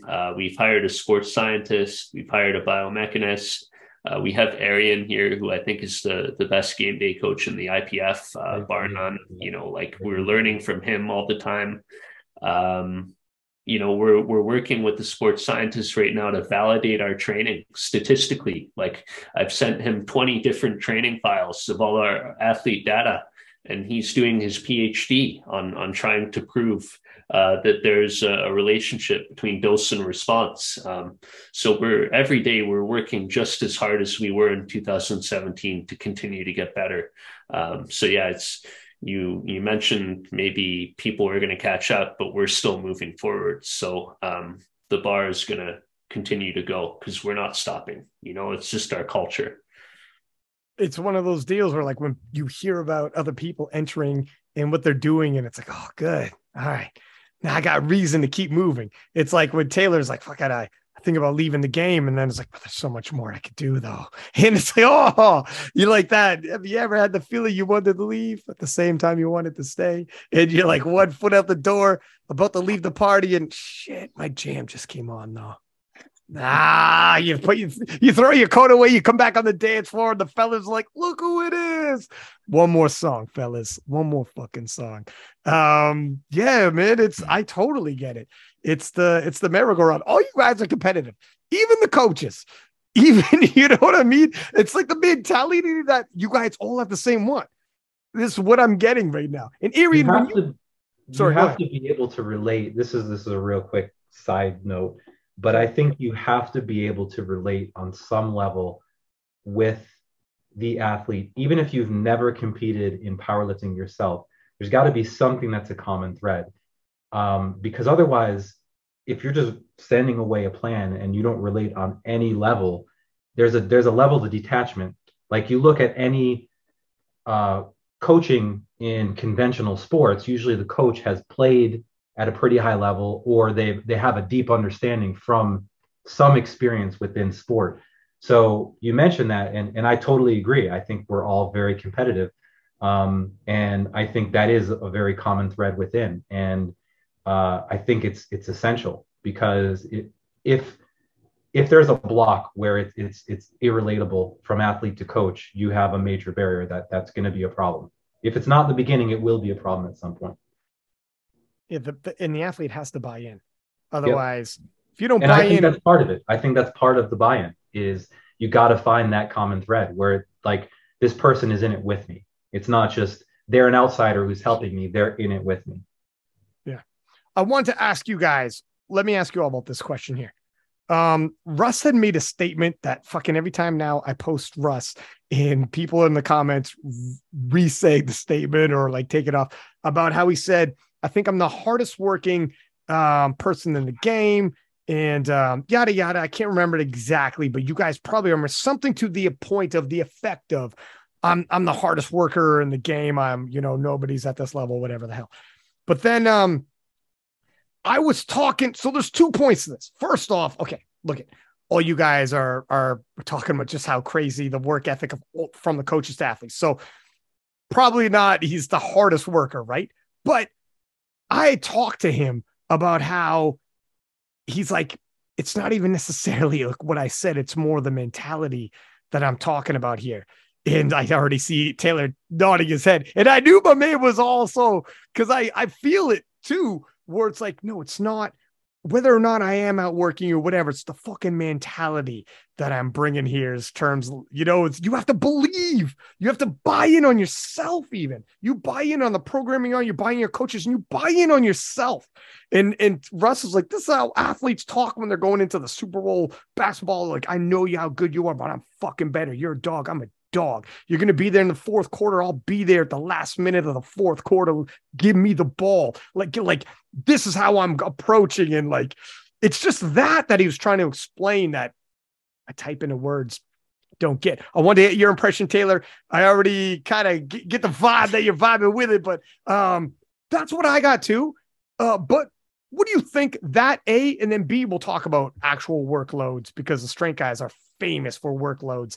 And I know Russ knows how hard fucking Taylor works, because Taylor's program's out there and it's fucking become legendary. And I know he's not like Russ doesn't work or Taylor doesn't work, but what are your thoughts, Taylor? I'll get it from you two, Leah, and then the coaches. So I didn't take it any type of way. I think the people that got triggered the most are probably the ones that aren't working as hard as him. Oh, shit. It's like, if you think I'm talking about you, there's a chance I'm talking about you. So I what he said, it didn't bother me at all. I like the mentality. That's why he is who he is. He shows up consistently year in, year out, beats everyone in the 83 class. Like, he can say that. He can feel that way. He can do that. He can talk it. He backs it up. Whether it's true or not, I don't know. He could work harder than me. I'm not with him every day. I don't think it's true, but It's highly unlikely. I mean, look, it could be. I don't know. I know I work my fucking ass off. Not just powerlifting, man. It's everything. It's everything. It's work. It's family. It's friends. Everything. But look, he can do that. He can say that. He has his right to free speech. And he has the right to say whatever the hell he wants. And guess what? I'd have to agree with. He probably does outwork most, and he probably is the hardest worker in the room. Now I will say, like, sometimes it's not just about working hard, right? Like, you have to work smart. So you could be working your ass off, but you're doing it wrong. So you're going in the wrong direction, and you're just chopping at wood, and it's actually not wood, it's titanium. So you're not going to chop through titanium, right? So there's give and takes there, but I understand the mentality, to your point, Ryan. But I didn't feel any type of way, and I think it's like that mentality. He loves Kobe. He's got that Mamba mentality. And it's very rare. I think that's why I don't probably profess it as much, but I think I have that same mentality. I don't, because again, I think this may be my personality, but growing up, like, I always wanted to be liked by everyone because I was always picked on because I was the smallest. So it may stem from that, from a kid just not feeling accepted. So I don't talk as much. I'll talk somewhat, but I'll never say or be that bold or make that bold of a statement, just because I know the backlash that comes with it, and I don't want to piss people off. But more power to him that he feels that way and that he's confident enough to do that. I do think that there's this fine line between being confident and being arrogant or cocky. And as a champion, we're riding that every day. What is that line? I think you might have talked about or posted about it. Was that you who posted it? You had yeah. You had a really good one, man. Well, I had the definition, right? It's the arrogance piece. People mistake arrogance for confidence. And they don't know the difference between the two. When you really look at both of the definitions of confidence versus arrogance, you can really see the difference. So I don't remember the two. I'm not a sword or dictionary. I don't know the definitions off the top of my head, but once you look at the two, you'll know the difference. And that's kind of what we walk around with as champions. I'm sure Leah is in that same boat, but I'm not going to speak for her. I'll let her do that. But it's a confidence. And even Prime, Deion Sanders talked about it. He's like, I was born with confidence, baby. When I walk in the room, I know I'm the best dressed in the room. You ain't got to tell me. So it's just that confidence thing. And whether you want to talk about it or not, I like to work in silence sometimes and let the results speak for themselves. But when you start chirping like some of these guys are doing, I posted that Christopher Walken sound bit where he's telling a story about the lions and the hyenas. Doggy, I love it. I love that quote. You keep doing that, and I'll come in and I'll rip your fucking throat out. Yeah. Listen, first off, when you said, like, look at, I don't talk like that, Doug, you got sound bites like crazy. You kidding me? You got some good ones. You have some good posts. Like, some of your posts are legendary. One of my favorite, because you had a lot of good sound bites at KOTL. Thank you, by the way. But like, you dropped some good ones. Is the one post you made, obviously, where you're like, you guys think you're close. You're not even close. You're not. Well, you have no idea. You have no idea. And that's the that confidence. Was gold. Yeah, that's confidence. That's the difference, right? I wasn't being arrogant. I wasn't being cocky, because I've backed it up numerous times. From 2017 on, I think I pretty much backed up every statement that we made. But It's just the confidence. It's the confidence to be able to say, man, the way that 300 moved, 661 pounds, dude, no one's moving 300 kgs as fast as I'm moving it. You have no idea where I'm at right now. The way that I'm feeling, the training. Yeah, right. I had no idea where you were at that point. I was like, Neither did I. We moved 325. I showed you, Ryan. Yeah. 325 you're moved like I was like, oh my God, what's happening right now? It's such a tease when Taylor every now and then hops in my DMs like, keep this to yourself. And he shows me like, fuck. I'm so tempted. I'm like, all right. He's like, don't say nothing. Don't show nobody. And I'm like, oh man. But yeah, you've done it a couple times. But yeah. Yeah, I mean, it's how about you, Leah? What is your impression like of the quote first off? And like, because look at you, if you wanted to talk your talk, Leah, you could talk your talk. Like in terms of like what you've done is a 63, a 69, the social media following you got, and like, but you don't necessarily flex on people like that, right? Like obviously you're confident. So what do you think about it? What do you think about like carrying yourself like that, or them carrying themselves this way? Taylor, Russ, etc. Because I think Taylor and Russ have a lot of very similarities in terms of it, not entirely, but like and then also workload in terms like do you think some people think they work as hard as Taylor and Russ, but they actually don't? Because I fucking done Taylor's program, Dougie, and it's fucking ridiculous. So first, when I did see his post, to be honest, I laughed. Like, I did laugh hard because, and I'm sorry, Tara, but I think it's a little bit cocky what he said. On my point of view, this is how I felt it. Like, I was like, man, do you really think that some people over there in the powerlifting community is not as passionate and as hard worker than you? I think we need maybe to do the difference between hard worker and result. There is some people who have hard worker, but they will never be a champion, a knowledge champion, but they do put their heart and everything they have in order like to tend to be there one day. But there is other factors than just hard work. As we said, like there is mental, there is genetics, there is nutrition, and there is a lot of work. But when you are in the gym, I do know people who they are just like regional state and they do work hard. I see it in the gym. So we are not only the elite athletes for me to work hard on the training. There is other people. And I think it was kind of mean to say that and disrespectful to other lifters who are as passionate as us in the community. And I'm going to say, if he was that good, he will be the top 3 athletes in IPF, and he's 10. So he can keep talking. I love the double side of it. I love you make some good points too.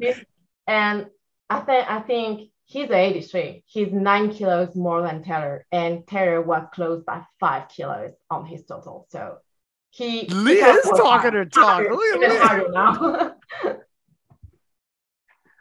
But yeah, you make good points. Well, first off, you're right that some people could work as hard as like Taylor or Russ and never catch up. It's just not going to happen like that. Yeah, I feel kind of bad to say that, but this is true. There's people who are gonna really do their best and never be there because there is other athletics needs that in order to be there. But yeah, there is some hard worker out there. So here's what I would say. 100%. I think you're both right at the same time. Put it this way. For sure, someone could work just as hard as Russ and Taylor, never be Russ and Taylor or yourself, right? Never make it that far.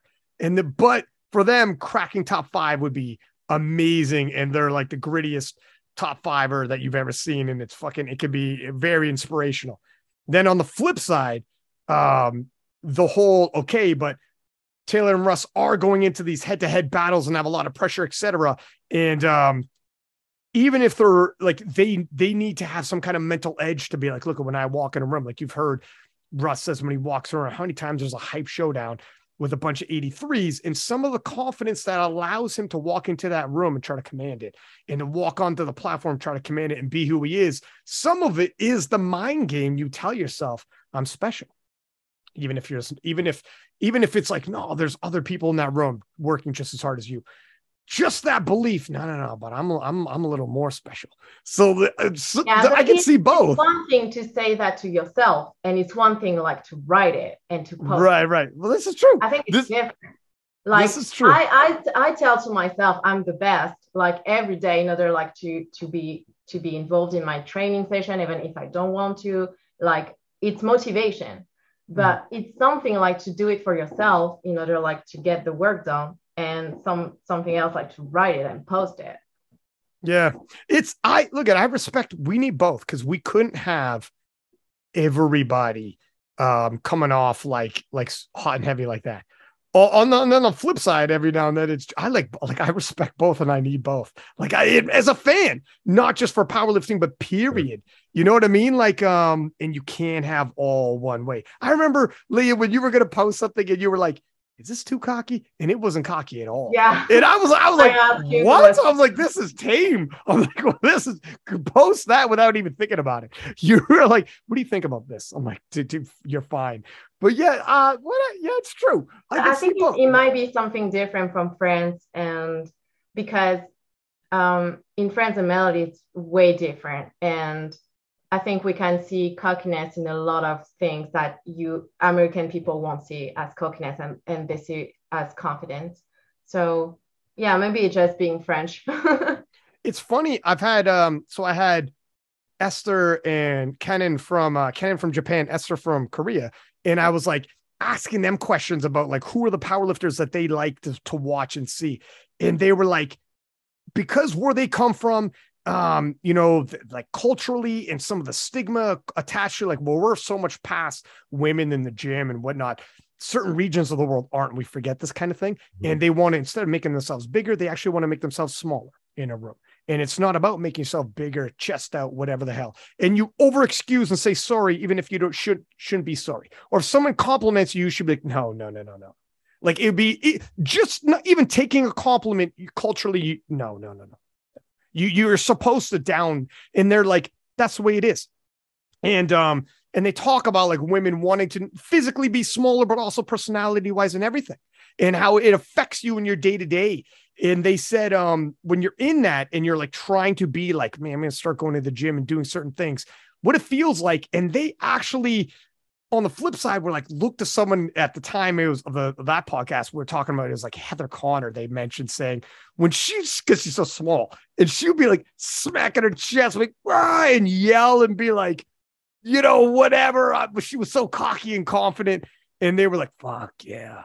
They were like, what? It's weird. Like, but they would look to like these Americans too, and take like inspiration as source of it. Kind of like, Muhammad Ali is the number one for this, obviously, during the Civil Rights Revolution, when Ali came back from the Olympics, and he went to eat in a restaurant, and they're like, you can't eat in this restaurant, it's for white people only. Ali's from the South, and this is the 60s, grew up in the 50s, 40s, and it was like what he faced. So when Muhammad Ali in the 60s wasn't allowed to, like, the whole nine that they went through, and he was like, I am the greatest. I am, he would talk about like, I'm so fast, I turn out the lights, I'm in bed before it gets dark.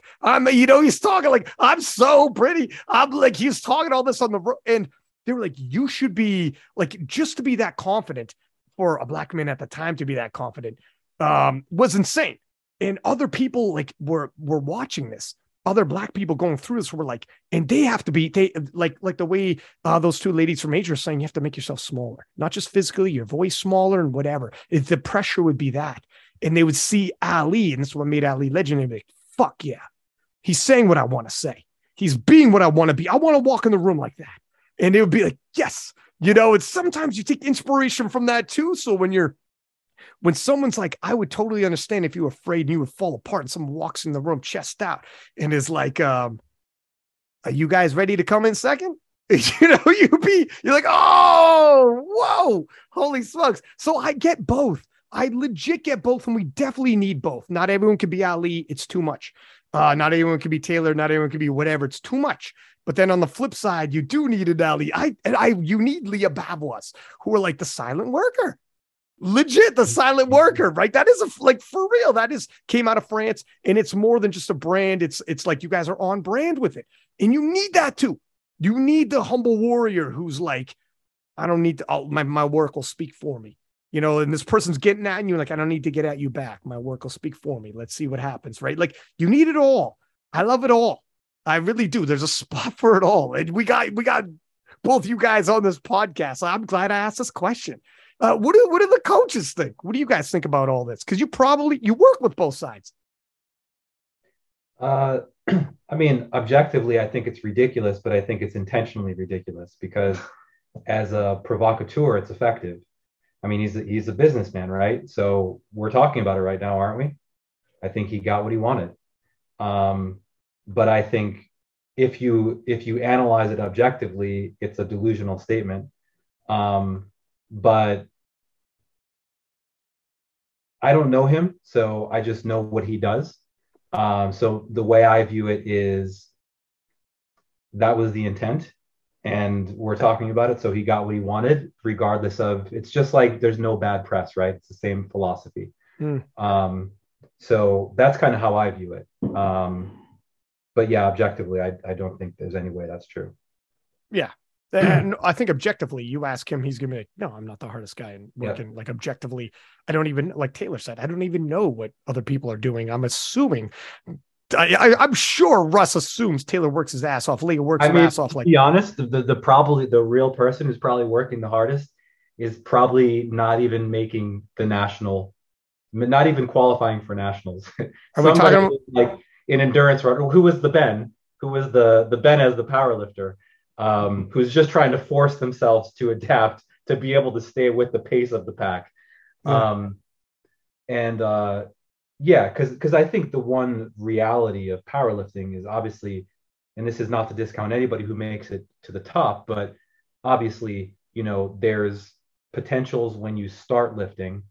And then if it's here versus someone who's down here, both progress, but that gap usually doesn't narrow. So both progress and they elevate. So maybe the worst person might be able to get to the starting point of the elite one, but the elite person then is the gap, remains. So I do think in general, less is required. The only place that differs is when you're talking about, and this could potentially be a really interesting segue, where that differs is when you're talking about, let's say longitudinal gains where, a career, because I think a very common thing you see, and this does bleed into a lot of what we talked about before with programming.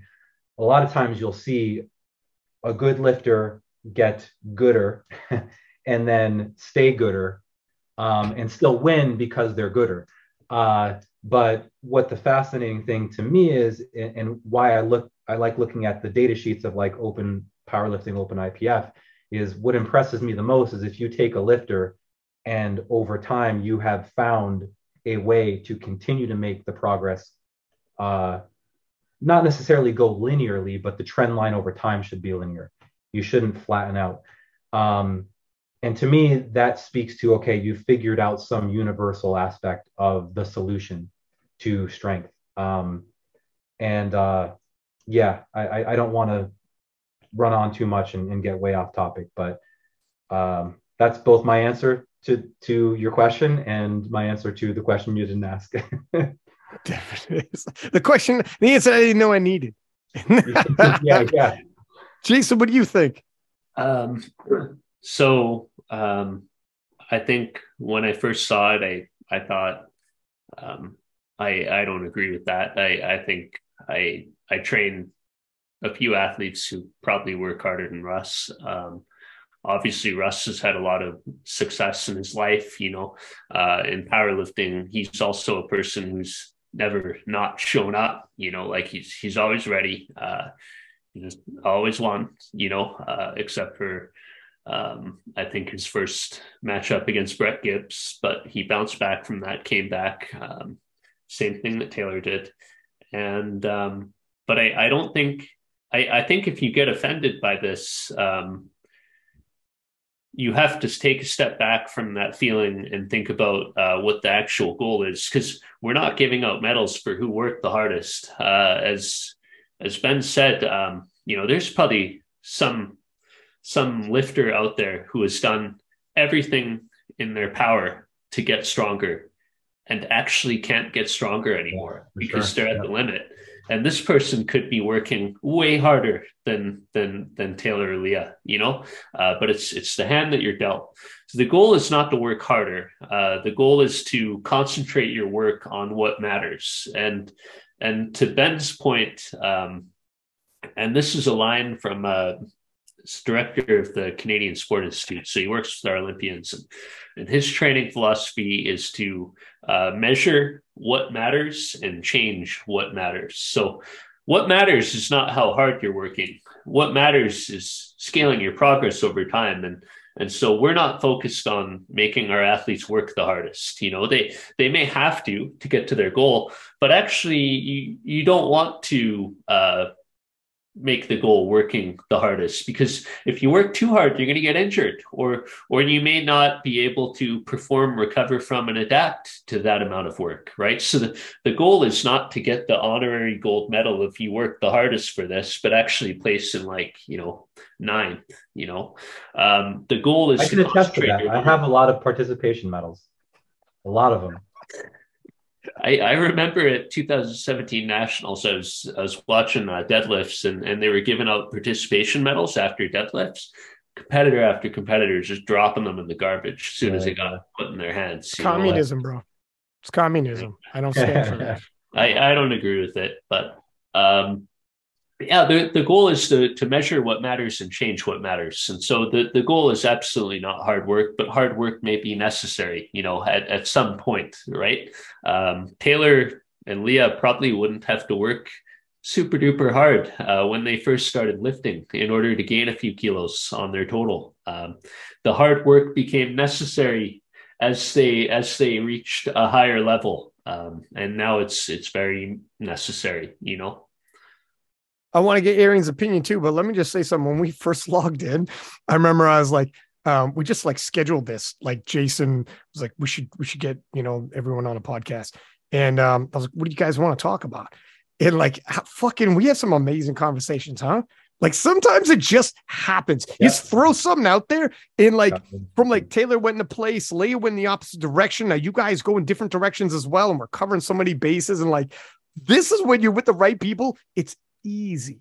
Yeah. Right? This is where fuck. Are we vibing right now? What's happening? What are we going to talk about? Where are we going to go? Why not just go everywhere? Yeah. Let's just throw some things out there. We'll be good. Arian, what do you think, man? Sure. I mean, these guys and Leah covered a lot of it. I mean, I never saw the actual post. I'm pretty bad when it comes to the social aspect of social media, so I don't know exactly what the post said, but I've seen everyone making fun of it. And I was kind of thinking some of the similar ideas that Ben said. There could be other reasons for making that post, like being a business. You could be, purposely getting people to come to your page and then leading them into other directions as far as sales. It could also be like stuff Taylor said, where maybe he's going after his opponents. Like, oh, you think you're working hard? Well, I'm the hardest worker and I beat you every single year. I got multiple national world titles. And so it could be like that kind of strategy. And then there's obviously the objective to it is is he really the hardest worker? I took hardest working as different as a little bit than what Jason's saying. I'm thinking it kind of to what Ben was saying earlier is it's not just the programming. It's not just the numbers on the page. It's what's everything else are you doing? Are you actually putting effort into your warm-ups, or are you being lazy? Are you actually putting effort into doing your accessory work? I have some clients who skip their accessory work. Are you actually taking care of your nutrition, keeping consistent with your macros?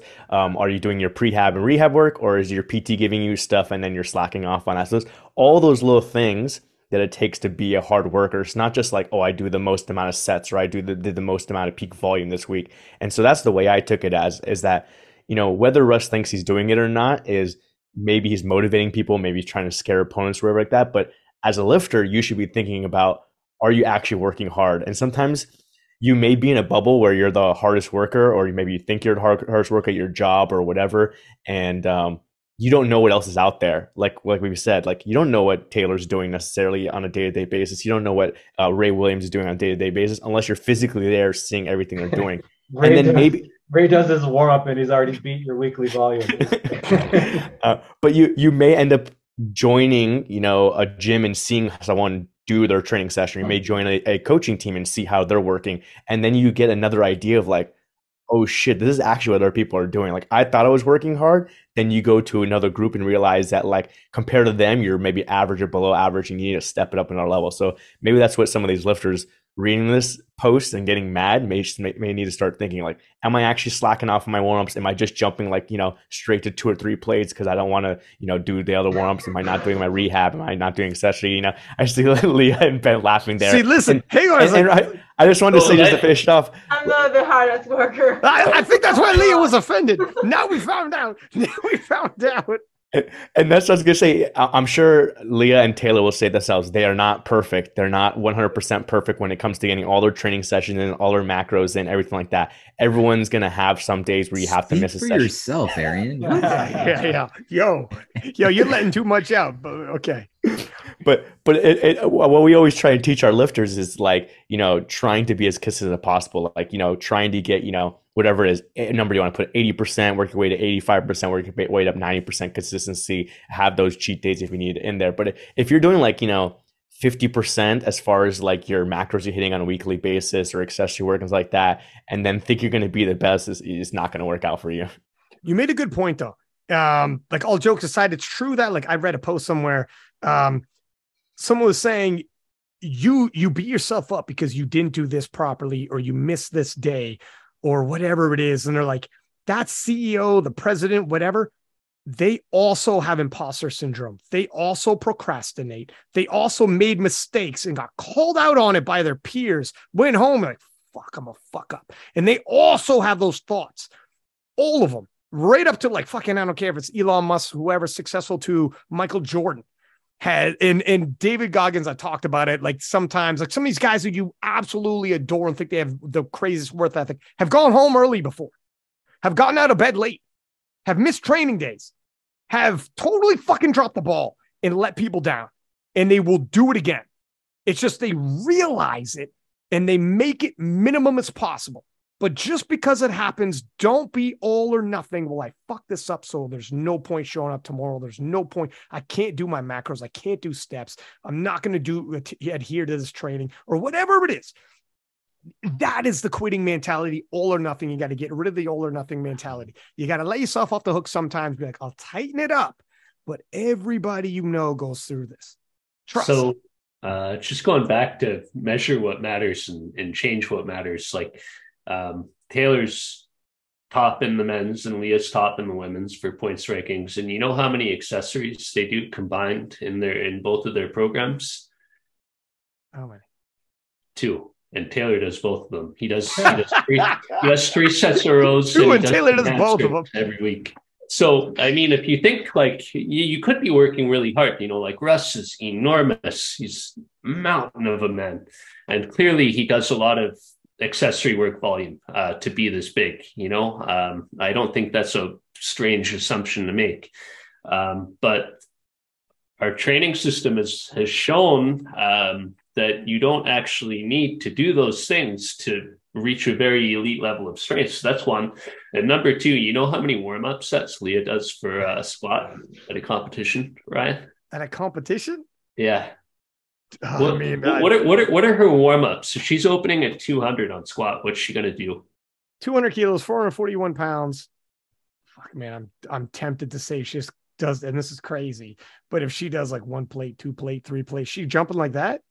Yeah, that's it. Wow. So like the first meet, I'm working with Leah. I'm on a golf trip with Ben in Vancouver, and I have my laptop busted out. I'm like, okay, this is the 3B attempt. Like, what's 82.5% of 3B? That's the last warm up, 72.5%. Ben's like, no, she's not doing that. So we're on speaker with Leah. She's like, no, like, I'm just going to do 75, 125, 175. Thank you. So I'm like, oh, okay, like that's fine. But I don't think that's optimal, like I wouldn't recommend that, but so sufficient. Yeah. It is what it is. Like, yeah, I mean, whatever gets you there. You know what I mean? Like whatever. Sometimes you don't want to. This is why I can't make the. You need to make a post that says, "I think I'm the least hardest 63." That's right. Least That's hardest right. 63. She And beat the I system believe by that. having her coach's program no accessory work first, so she's not skipping out on her That's accessory right. work. Yeah, exactly. She's got 100% adherence. She's got Never goes 100%. off plan. Yeah, I make fun of it, but most of the time I say to Ben, I think I'm lazy. That's the worst part of it. Well, what's your nickname? Yeah, crocodile. Yep. What is that? You never see a crocodile move fast unless there's food around. That's it. And even then, it's only a very short burst of power, and then they're back to just basking in the sun with their mouth open. That's true. That's true. Crocodile. I was going to ask. Trying to optimize everything. I was going to ask, like, Taylor, you admit this kind of goes back to your previous point where you said how previously you didn't want people to see you for more than the image you had been given out. You know, the like that. I'm not here to be your friend. I'm here to beat you. And but now you're going to start opening up for, you know, YouTube and people start taking a peek. I think that you're 100% right, though, in terms of that stigma. I think 100% when people think of you, they think of like that, right? They think like they hold you like that, like King Atwood and like whatever. And when he walks in, like Russ has said on this podcast, the guy we're talking about who's throwing out statements like that, Russ said, there's one guy who I think none of these games would work with is Taylor Atwood. And when he talks about a potential clash with you, he's like, I think if I see him in the platform warm-up room, can't give a fuck about what I said leading up to it. And it'll be like that. It'll be like, well, okay, well, I guess we're just going to rock and roll here. Do you think though, like I understand this is going to open up for like avenues of other, and you're right. You're going to seem more relatable, but Taylor Atwood previously was like, I don't want to be relatable. Like, not for you guys right now, not for like, you know, like think of me like that guy. Think of me like, yes, you know, like this guy fucking, you know, spits nails. This guy doesn't miss a single, like the truth that I was saying about, you know, all the guys you look up to, they miss lifts. They don't adhere 100%. All this, they get scared. They get nervous. Fuck, I'm nervous. I'm whatever. All those things. And, you know, it'd be crazy to picture Michael Jordan like that. But after the fact, when they show The Last Dance and you see the behind the scenes, it becomes relatable and you're like, fuck me. And it's admirable the whole night. So I get it. I get both. So why do you think now is the time that you're like, now I could do this? Now I could be like, all right, I could be more relatable to people and maybe it's going to elevate. Maybe it'll be easier for these other things. Like, why do you think that? Because previously I think you were 100%. I didn't know you were actually doing that for those reasons. And I think you're 100% right. Because your stigma you made is fucking like your branding is on point, Playboy. Right? Yeah. It was a strategy. I'm big into game theory, and I think having a strategy to win is key. It's paramount. So I think why I'm starting to do it now. One, Russ isn't going to be watching my videos. Like he doesn't care what I'm doing. Maybe he'll watch one every now and again, but like he's got his business, he's doing his thing. So if there was a potential clash between him and I, anything that I'm doing, he's not going to be watching. He'll see some of my posts on Instagram, most likely, of like some of the lifting just to gauge where I'm at. But the YouTube stuff, I just don't think that he cares. And then two, I think I'm so far ahead to a certain extent. We'll see what some other competitors are doing right now, but I think we're at a point where I just don't think the competition, man, cares that much about who I am now. They're just chasing my number. So whether or not I tell them who I am or give them more of Taylor Atwood and I let my guard down and into who I am, it doesn't matter anymore because they're just chasing the 838.5 dots number. And if they beat that, they'll be happy. So it doesn't matter. I still think personally, if you're in the back room in the warm-up room with our team, you feel us. You know we're there. Like, I feel you right now. And you are gonna be intimidated. I don't care what you say. You never experienced it unless you experienced it. So we walk in there, we own the room, we sit down, no one's touching us. I think there's always going to be some stigma, actually. Actually, you just said that. I'm like, I think you can put out YouTube videos you want, Playboy. I think you're still going to have, Taylor Atwood, goddammit. There's also always Mr. Atwood that can scare you. Well, yeah, there's also the entourage. Mainly that's it. right. That is mainly it. My dad he'll be the intimidating factor for sure. That's right. I also want to, so don't let me forget about the Layne Norton comeback, Ben, but I also want to talk about, I want to go back to Sheffield a little bit. I don't want to skip over this one part at all. With the Rondell Hunt, what if I crunched some numbers? Humor me. He hasn't been invited, but I'm just for the sake of conversation. If he does, so I think I have him at 365 squat, 250 bench, 400 dead, which would give him 10-15. 10-15. So he would push the world record enough that Taylor would need 820. That's a fucking, we're getting into.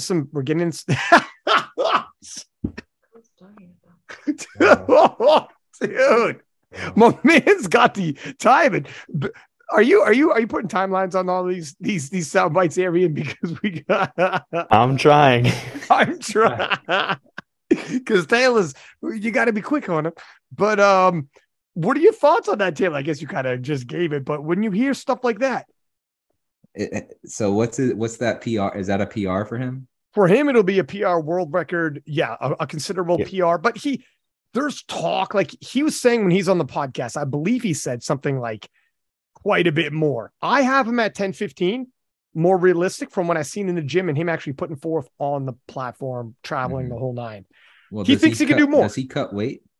He won't have to for 120 kilo, I don't believe. Okay. He weighed in at 119.5 at his last meet in summer, so maybe he cut a little bit for that, and then he did 992.5, which that would mean you'd need somewhere around 802, but Ryan's saying potentially has more in him. He can get to 10-15, which at that point you would need around 820. He thinks he's even more than that. He thinks he's like your top end. He'd be neck and neck with your 838.5 or more. But well, let's set the record straight. So for Sheffield, for everyone listening, the way that you win best overall lifter is by the percentage you break the world record total. So the 120 total right now is very low. So that's why Rondell's even in this conversation. Because if we're talking about dots, Wilks, IPF points, he's nowhere near what I'm doing. So let's just set that record straight, because I had a few DMs of like, you think Rondell's going to beat your dots and blah, blah, blah. I'm like, hold on. Yeah. No one in that 120 plus weight class, 120 plus 93, 80. No one's beating my fucking dots. IPF points. I'm not allowing it. But that's beside the point. And then two, it's all the what if scenarios, right? Like, I'm just not I DM'd him because he was asking a Q&A as well. I'll actually tell you what he asked me, because he asked you in one of your Q&As. Well, no, he actually hold on. He was doing the Q&A. Okay. And then he said something along the lines of, oh shit, I can't see it anymore. But nonetheless, he was saying something along the lines of, what do you think of what Atwood said about you in his YouTube video or something? And he snapped back and didn't agree with what I said, obviously. But I was like, look, I like proof, not what ifs. Show me. I'm a show me man. So unless you've done it, unless you've proven it in a competition, IPF standards, I don't give a shit what you say. I don't care. I have done it under the strictest circumstances. So I can talk my shit. Don't come chirping at me because I've proven it. So stop talking and then go do it. So that's where I just have this like, I'm tired of people talking. I really am. Like, everyone just wants to fucking talk because they either want one. I get why he's doing it, because he wants to go to the Sheffield. He doesn't have the spot yet. How do you do it? Well, come after the guy that's about to win it. So I get it. But now you're starting to convince people that shouldn't be convinced. Like, you're selling them fucking smoke and mirrors. You're not going to do that. I know you're not going to do it. That's just, you haven't done it yet. So what makes you think? Because Jason and I, we were crunching all the fucking numbers in 2015 before the Arnold, and we're going to crush Josh Hancock. And what happens? We bombed. The bar crushed you. The bar crushed me, exactly. So I like, unless you've done it in a competition, I even see that you've even come close to what you're talking about, then I'll be like, oh yeah, maybe. And this is a completely different conversation, but he hasn't done shit. So I'm not going to allow someone to put their name next to mine, because I am the standard. And if you're going to put yourself next to the standard, you better back it up. Dog, I fucking love I'm this allowed energy. to. I love this energy, Dougie. 100%. Leah's like, am I allowed to? I absolutely love this fight. This is why Erin's like, okay, what's the fucking timeline on that one? I got to make notes because there's some clips, sound bites jumping off. Fucking Jesus, that was powerful. Listen, if SBD, and don't take it anyway. Don't take it anyway. It's not disrespect. It's not anything. It's facts. I'm talking nothing but data points. Mm-hmm. So that's like, there shouldn't even be a conversation of me and Rondell. More so an invite is what you're saying is well, SBD's got to give the invite in. Holy smokes. What I'm saying is, I know. I know you're not saying, yeah. Well, I know what you mean, but a challenge invite, but it would be absolutely, how would you find it more exciting, Taylor, if SPD is like, fuck, there's a lot of hype on this. I think we can make this happen. And he does get an invite. Would it? Because right now, I'm all for it, man. Would you bring anyone? Bring John Hack. Oh, let's go. I'm on my shit right now. You know what? Personally, I think I'm better than John Hack. I talked about it before. That he's the GOAT of untested. I'm the GOAT of tested, whatever that means. Just think we're the best right now, tested and non-tested. But personally, I think that I'm better, because you put me in a 24-hour weigh-in, you put me on a deadlift bar, I'm crushing the fuck out of anything in my way. That's my confidence. That's not cocky. That's not arrogance. Look it up. I am confident that if I have a 24-hour weigh-in deadlift bar, I can do the same exact thing. Tested. I'll go in and do that just walk in and do it. Like that. So essentially, I walk around at 166, 167 pounds. That's literally 2 pounds that I have to cut. And that's like literally gut manipulation, gut volume. And then like, I did what I did at 74 with a 2-hour weigh-in. Now imagine what I'm going to do with a 24-hour weigh-in, eating whatever the hell I want. I know somebody who's got a cooked hot dog method that can help you. Oh, Jesus. You'll be down to 140. Here we go. I'm going to try to use this cooked hot dog analogy at work tomorrow, and I'm going to fuck it up. It's interesting. I was trying to pull up on Open Powerlifting all the men by dots, regardless of tested or not tested, and Taylor's actually fourth. So it's Hack, Jamal, Blake, and then Taylor. So it'll be interesting with a 24-hour weight cut, like how much more Taylor could drop down to bring his dots up, and then with like a deadlift bar, how much the deadlift would go up to cover that gap. Deadlift would be a huge factor, I think. Essentially, what Taylor's saying is remove the tested and just say go. Yeah. You remember, Ryan, you remember Raw Unity? Yes, I do, sir. That was a cool thing. It's too bad that disappeared, because that would be an opportunity, because that used to happen. It used to be the USAPL lifters would go against. There was no. I got invited to that. And I guess it's no longer a thing at all, right? But it's not a. Kern is the new thing, isn't it? I don't even think that's a thing anymore. No, I think Kern's not even a thing anymore. They changed the name of it or something. Yeah, a lot of things are coming and going. Fucking Leah, do you got sound bites like that for me, love? What? Least hardest worker. That's right. Those sound bites. You got any sound bites like that for me, or? Well, Leah, does nothing like extrinsically motivate you in terms of people chirping that like anything? Like you don't use any of that as motivation, or like have any point of view? The Garo thing got her thing is it's different. Leah approach is different, but Garo was a rival that, like a sporting rival that got the fire churning in Leah, but not like it's just, it's just different, I guess. That's a good question though. So I have internal motivation and I have external motivation, but I do think the most external motivation for me is to make the people I love proud of me first. Like my coach, my family, my close friends. This is my first external motivation, and like to be able to be proud of me too, but this is more internal. And after, I'm not so much hyped by people talking shit or if I have someone I'm go against it. It got me hyped, but not as much as the fact that I want to first make my closest one proud of me. Don't worry, it'll come. Yeah, that's right.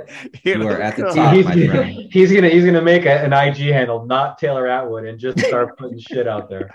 Yeah, but maybe because there is no, like, regarding powerlifting, like shit talk shit. Shit, yeah, shit talk.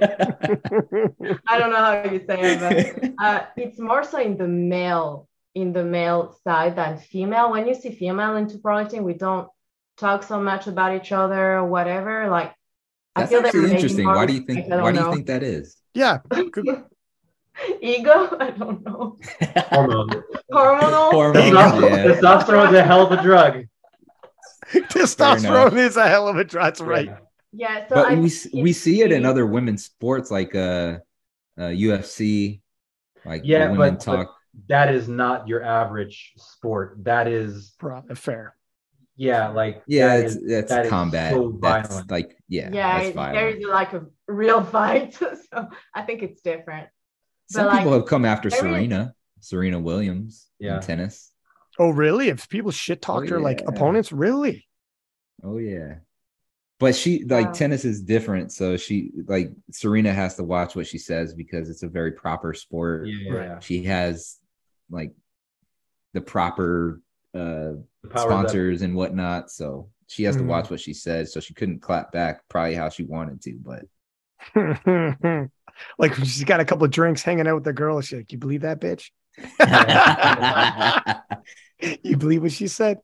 Yeah. And actually, most people who has been talking shit about me, it's more male. It's not female. So. Oh, really? Oh, Leo, where's Leo? Actually, like openly in social media. Like maybe they do in private, but they never did it directly to me. So yeah. I feel like mine is more behind the scenes. Like the stuff that I hear, I'm like, where is this coming from? Yeah. Like I thought everyone loved me. That's again my ego, but no. Well, it's I mean, the thing is, once you guys get to where you guys are at, it's impossible. Here's something that I heard too, that someone who started building a following said. They were on a different podcast and they were like, here's something that'll keep you baseline in the middle. When you hear people who say, I hate that girl or I hate that guy, and you're like, hate me, you don't even know me. You can't hate me. You don't even know me. You don't hate me. So, but to keep you baseline, keep you in the middle. What he sees. Yeah, what you represent. Like what you represent, because they want to be there. Or how you make them feel. They feel ways about it. So anyways, but on the flip side, to keep you in the middle, when someone says, I love that girl, I love that guy, you also, to keep yourself even keel, have to tell yourself they don't actually love me because they don't know me. Mm-hmm. So that keeps you in the middle. If you are going to accept, people are going to know you and say, I hate them, and you're going to fluff that off, you have to fluff off the other as well. And that'll keep you. That's a tough thing, because often we can fluff off the negative, but then soak in the fucking, everyone's like, I love that person, but yeah, they don't really love you though. You know, another one is sometimes the haters are full of shit, and sometimes they can actually be consultants, and they're saying things you're like, oh, damn, did you just audit me? And it hurts because there's a little bit of truth there. And you're like, fuck, why did that strike a nerve? You know, it goes both ways too. It's tough. But you guys, because of your position, literally at the top of the sport in the men's and women's powerlifting, people are going to have opinions. Most people just don't get opinions put on them. You guys are going to get lots. And if you ever stumble, people are like, yeah, that's what I thought. You know, and that's where, Leah, you were saying you felt that at World. So anybody who wanted a little bit of shit to talk, they had their moment. And then that's where Arnold UK feels even better to come back and be like, okay, I righted this shit. They didn't say anything from the Arnold. I don't understand why. See? Well, you got a little spice to you. Okay. There's a little spice in that pumpkin too. All right. Good. Nice. But yeah, it was a goaltender for the Colorado Avalanche, Patrick Waugh, and he was, I think, a 4-time Stanley Cup champion. And someone chirped him, and he's like, "Sorry, I didn't hear what you say. I have Stanley Cup rings in my ears." And that was his response. You have to brush it off, but I think slights seem to be essential to maintaining some degree of motivation at all times for athletes who've been doing it as long as Taylor, and now that Leah is in this position. From our perspective, Ben and I and Arian with his clients, and we're not concerned about these things because we are coaching them as if everyone is going to be at their best at this meet, and we have to be at our best as well. And so our focus is on them. We will scout the people, we will look them up, we will know their numbers and everything like that, but just trying not to be emotional about it, you know? I want to talk about emotional here. I want to ask Ben about Layne Norton's comeback. I keep putting that off, and I'm looking at the time like, fuck, we're crushing so much time because this dude, guys, we just talk, man. If we're around the table right now, but he's last. He is not going to be happy with you, Ryan. I'll fit something else in afterwards, so he's not quite last. But how about that? Holy shit. He put up a post saying, I feel like the band just got put back together or something, because you were there. It was like a weird, because I remember 2015 Worlds and you guys together, 2015 Worlds, and then it's 2022 and you're back at the World Championships again. Like, who would have thought? And there you are with Layne Norton battling it out for the gold medal. Only this time, instead of silver, he gets gold. Holy smokes, man. What was that like for you? It feels weird for me and everybody else to watch. How weird was it for you? Yeah, I mean, it was a lot of things. I mean, it's certainly a roller coaster because there's so much history there. And, you know, you mentioned 2014, and after the meet, I didn't realize how impactful that was until people from all different countries said that they first knew of him and like started following him after he broke the world record squat. Because I think for me, I kind of hermit a bit, and I try not to pay too much attention to that stuff.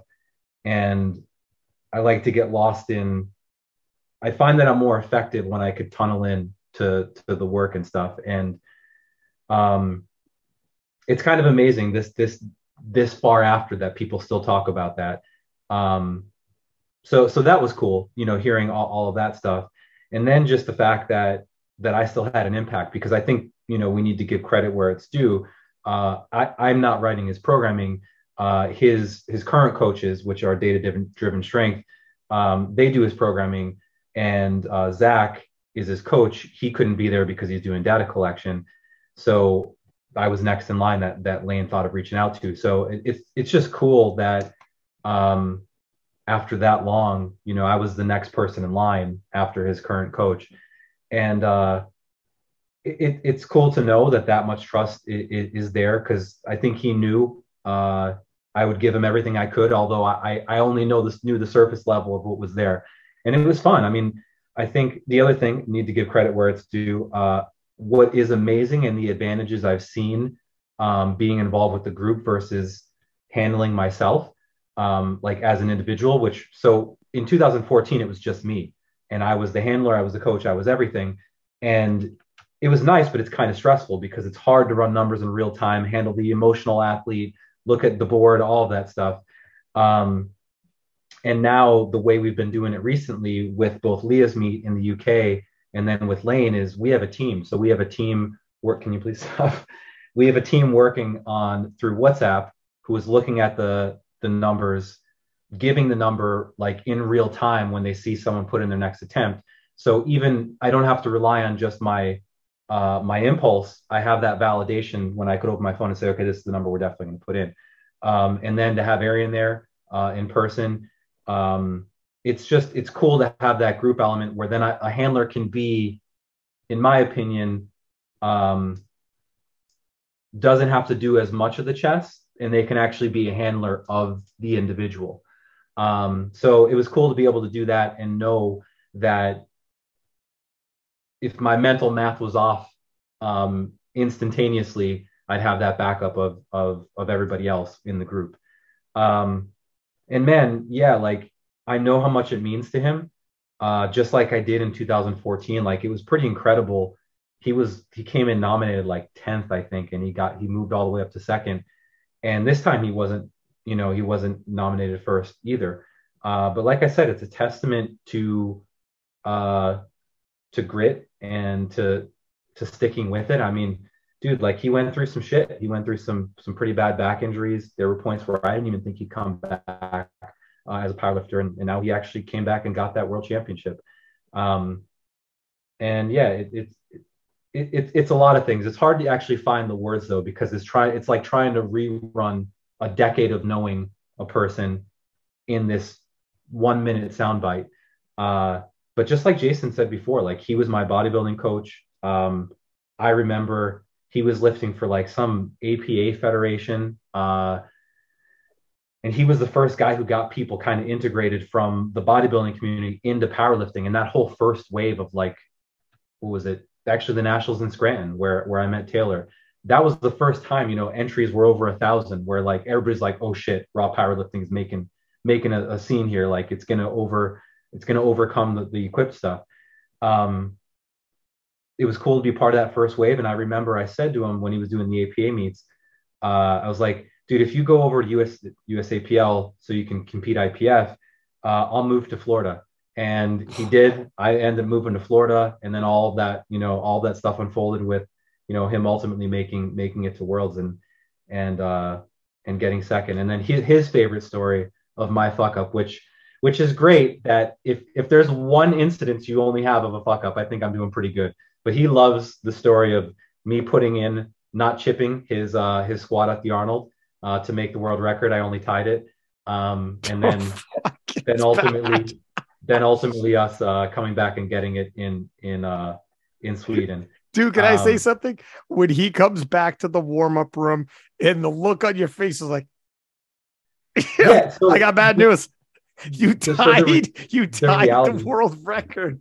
The reality is I genuinely didn't know. Like so it's a testament to having a group, because it helps to know all of that stuff. At that point, it's funny, and I'll try to make this aside real quick, is like the interesting part with Lane is because he's Lane and he has that so much social momentum behind him, that when Lane became towards the top, everybody who knew that I coached Lane made me elevate too. And it's like I never even really had that internship. It was like starting your job as like the apprentice, and then in a year you're the CEO. And I was like, oh shit, I didn't even feel like I earned that. And I still feel like a lot of it is is me proving my worth as a coach, because it happened so quick, it just felt artificial. So the reality of that situation is like, I didn't know. I genuinely didn't know that that we could have chipped. So yeah, there's so much baked into that. Like I said, I could probably talk for an hour on that, but it really was amazing to get to see him finally get that win, because there was no way he was beating Kristoff in Finland, because Kristoff was a friggin' machine.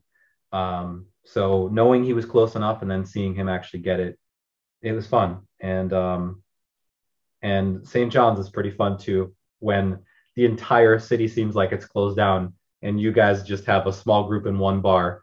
And we did the whole screeched in thing. So it was just a cool 24 hours. So for anyone listening, if you don't understand the impact that Lane had in 2013, 14, 15, I think those worlds were actually 15 in Finland. It was absolutely bonkers. He was associated with bodybuilding.com, which was massive at the time, creating content and videos in the boards. So was Arian.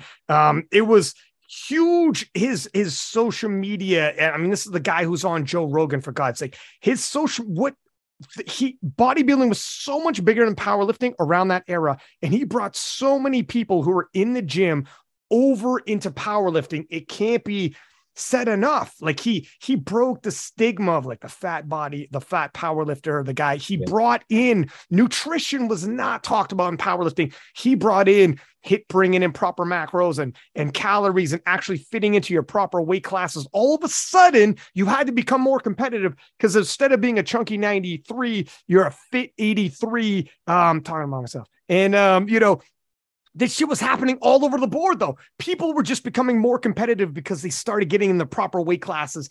And then the wave of competitiveness rose because, all of a sudden talent pool. Now we're bringing in talent from all these different gym bros and gym girls coming in. And Lane was going mainstream. He's still the only powerlifter has ever been on like the biggest show, KOTL and Joe Rogan. And you know what I'm saying? But he was on those big shows. He's still the guy. He's still doing these huge podcasts, and he's still being mentioned by those people. I think he was just on Huberman. He was just on Huberman. Rogan, I don't listen to Rogan all the time. They just talked about him again, about like, Lane Norton always blah, blah, blah. He gets brought up like that. And he'll be on there saying, yes, I am a powerlifter. He was on Joe Rogan saying, I'm a powerlifter. I broke a world record, won a silver medal and whatever. So for him at one point, his impact was massive. And then when he got injured and then injured, he literally was going to make his second appearance at the World Championships to make a push, and got injured and had to pull himself off the team and has never come back since. Yep. So fast forward to 2022, it's one of those, how do you want to rewrite the story? It's not the same story you wanted. I get that. It's not the open worlds. I get that. But it's the World Championships. You got USA across the chest. How does this end? And I love the fact that you woke up one day, check your phone and be like, holy fuck. And Leah be like, what, honey? I got the call. I got the text. It's Lane. It's 7 years later. You're like, are you kidding me? He put up the bat signal, is what I said. He put up. I know you're like the band's back together. You're pacing in the kitchen. I picture you pacing me like, I got the fucking call. I got the goddamn call. Holy shit, it's going on. It's going on. I got to get my passport updated. We're gonna write this ship and finish this story the way it's supposed to. And crunching numbers, checking out the opposition. It's also pretty amazing, because I think if you could build a powerlifter in a lab, Lane is obviously a very muscular dude, but structurally, skeleton wise, he is not what you'd build if you were to build an elite level powerlifter. So I think, to kind of touch on some of the things that we talked about before, he's always over prepared. Like even in his warm-ups, he's got his velocity unit on. And I think, it's a personality thing for him. He likes to have data points because data points give momentum. And he knows if he's faster on those warm-up velocities, he's most likely going to be stronger and faster on the platform. So, Lane, you could hear him on the live stream screaming in his warm-ups in the back because he's hitting the faster velocity warm-up. That was fast. But, I think the part, yeah, exactly. I think the part that's always inspiring, and aside from all the content and everything, is you can't deny, like, he wills himself to success. Like, he was willing to literally do anything that was written back in 2014 for that prep for Finland. And I know he went into it the same way, I'm sure, for Zach, but also the same for rehab. Is like, he didn't just accidentally come back and be able to lift and still hit really respectable squat numbers and stuff. Like, dude, he went to Stu McGill. He did knowing him, he did every single thing he needed to do to get back. So whatever anybody wants to say, you could never take that shit away. And it was cool to just be part of it in person and see him finally actualize that moment. Because like you said, he's got the silver in the world, but now he's got to win. So, dog, when I saw the nominations, like, oh, fuck, he's nominated second. I was hoping, like, I was like, oh man, I want him to win, but now he's got to come from behind to take this. It's like, oh shit. That I was looking at all the different like LS, he's gonna get it. Dave Ricks, like, all the people you want, they're gonna get it. Kimberly Walford, she's gonna get it. Like, all these people, like, they're gonna get it. Their number one nominations, they're gonna murder. And then you looked at names, lanes, and you're like, oh fuck. And the guy that was nominated number one, our boy from Canada, he beat him and took his, like, he won. Brendan Summers was the Canadian champion, the world champion. And that guy came out and beat Brandon Summers in Canada to take the worlds and masters. And then when I seen it was him, I was like, fuck, not again. Yeah, he's a good lifter. He's super strong. He's good, man. He's won before. Yeah. He's a world champ before. You gotta guess that you didn't invite here, that I didn't invite to my house either. But that's right, man. This thing's growing. Look, it started off, it was gonna be you and Jason. Then you were like, hey, why don't we do a little something? We'll bring in Leah. All of a sudden, we got the king in the house, and all. It's like, holy shit, man. We put the band back together ourselves here. But should we do? Arian, do you have any questions you want to pop in there as well? Or we covered pretty much everything. I want to give you the opportunity. I think we covered plenty. Dog, we covered. Well, I wanted to hit on one thing that you just mentioned, Ryan, about what Lane mentioned. So him going on to these podcasts, not once did I hear him ever say he was a national champion. He always referenced worlds. Yeah. So if anyone out there listening, still listening, because we're at like 3 hours right now. Oh, they're listening, Playboy. But if you don't see the power that a world championship has over a national championship, you can't call yourself a powerlifter, in my opinion. Because everyone wants to talk, like, unless you're in the niche of powerlifting and you understand powerlifting, 99.9% of the world don't know what the hell powerlifting is or means. Yeah. But when you mention world champion, ears start to perk up and people start to listen. So if you don't see the power between the difference, and you're on the cusp right now and on the fence of, do I go Powerlifting America? Do I go USAPL? Come on over. Powerlifting America. That's a little plug. The IPF, actually, it's superior. So there is a guy at the gym, and he's USAPA, and he was asking the difference between USAPL and IPF now, like Powerlifting America. And so the owner of the gym was explaining to him, I said, oh, I don't care about where I say, because you can't make it. How can you say that you don't care about world championship if you can't go? Like, no way. Because where's it here? Like, you can't say anything until you went there and say, I'm a world champion, or I made it to where, like, I made it to the team. Mm-hmm. Sorry, go ahead, Taylor. You're going to say no, something. And under the strictest circumstances, right? Like, you're traveling internationally. You have a 2-hour weigh-in. You have to cut, you have to potentially go a week early. You're not in your comfort zone anymore. There's so many different variables. Just to cut in really quick, because I feel like both of you can attest to this, and we've certainly noticed it on the outside, is people think that judging is a universal standard, and it should be, but at the national level and the world level, No, it's It's different. completely It is different. not the same thing. That's such a good point. I was going to touch on that, as I think getting the strictest Yeah. referees, and not just squat but bench as well. Like, you get a press command that is like a full 3 seconds, very long press commands. So unless you've done that and you've done an international meet, everyone says, oh, I want to be where the competition is. Do an international competition and then tell me. Break a world record, then tell me. Have your name in the record books, then come talk to me. It's in terms of, you said, like, you're 100% right that all of these podcasts he goes on, once you leave the US, you say national champion, they're like, what nation? US. That's cool. But it's not gonna, you go to any other nation, they don't super give a shit like who's the American national champions for whatever sports. Yeah. They wouldn't know, like, for whatever sports, they don't really care. But you don't have to say anything more. I don't care what sport it is. If you tell me you're in a sport, how good would you? I was a world champion. Done. Well, we're good, right? That's it. You don't got to tell me no more, huh? I'm like, holy fuck. Now we could talk. I'm going to listen to your stories. How good were you? I was a national champ. Or how good were you? I won this invitation.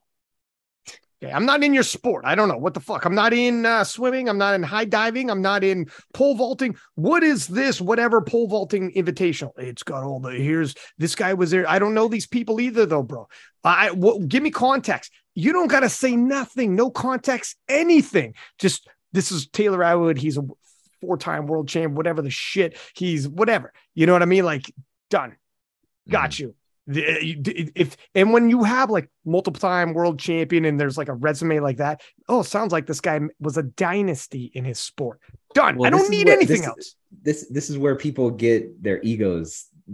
Like, this is where it's ego driven. Like, I hear people all the time where they will be like, the competition is here in the US, and then it's like, God, where was I going with that? I just missed my complete train of thought. Well, it's too late. Oh my God. I feel like an idiot. No, but listen. I had such a good point. This guy's got to get up at 6 a.m. for his real job.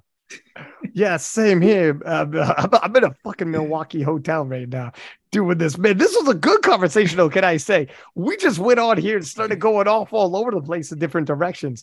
But yeah, in terms of like, for sure, when Layne Norton goes on these podcasts, and they're not powerlifting podcasts, it's going to be a lot easier. Just, I see like Gavin Aiden putting out an app, and there's a reason why he's like junior world champion.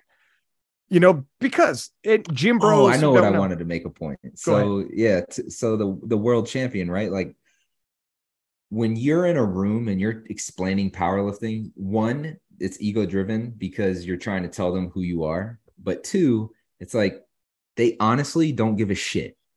So if you have to go into an explanation of, yeah, but there's the IPF, and then there's the USAPL, and then but no. But then the USAPL is so much better than the IPF because blah blah blah blah blah, and like, they're sitting there like, whereas the punchline should just be, yeah, I powerlift and I'm a world champion. Yeah, and then that intrigues them. But when you have to talk that to someone that doesn't even know about powerlifting, doesn't care about powerlifting, now you're like, you've already lost them, and now they're not interested.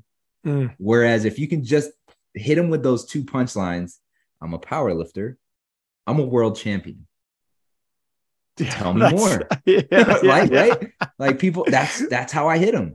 I put that on my consulting resume. I'm a world champion powerlifter. And when I get into a room with a client, that is the first question they ask me. Taylor, could you tell me you're a world champion? Like, were you in the Olympics? And then I'll go into like, no, technically I'm not an Olympian, and I have to explain it to them, but it's intriguing, right? How many tell you that they used to bench 405 in high school?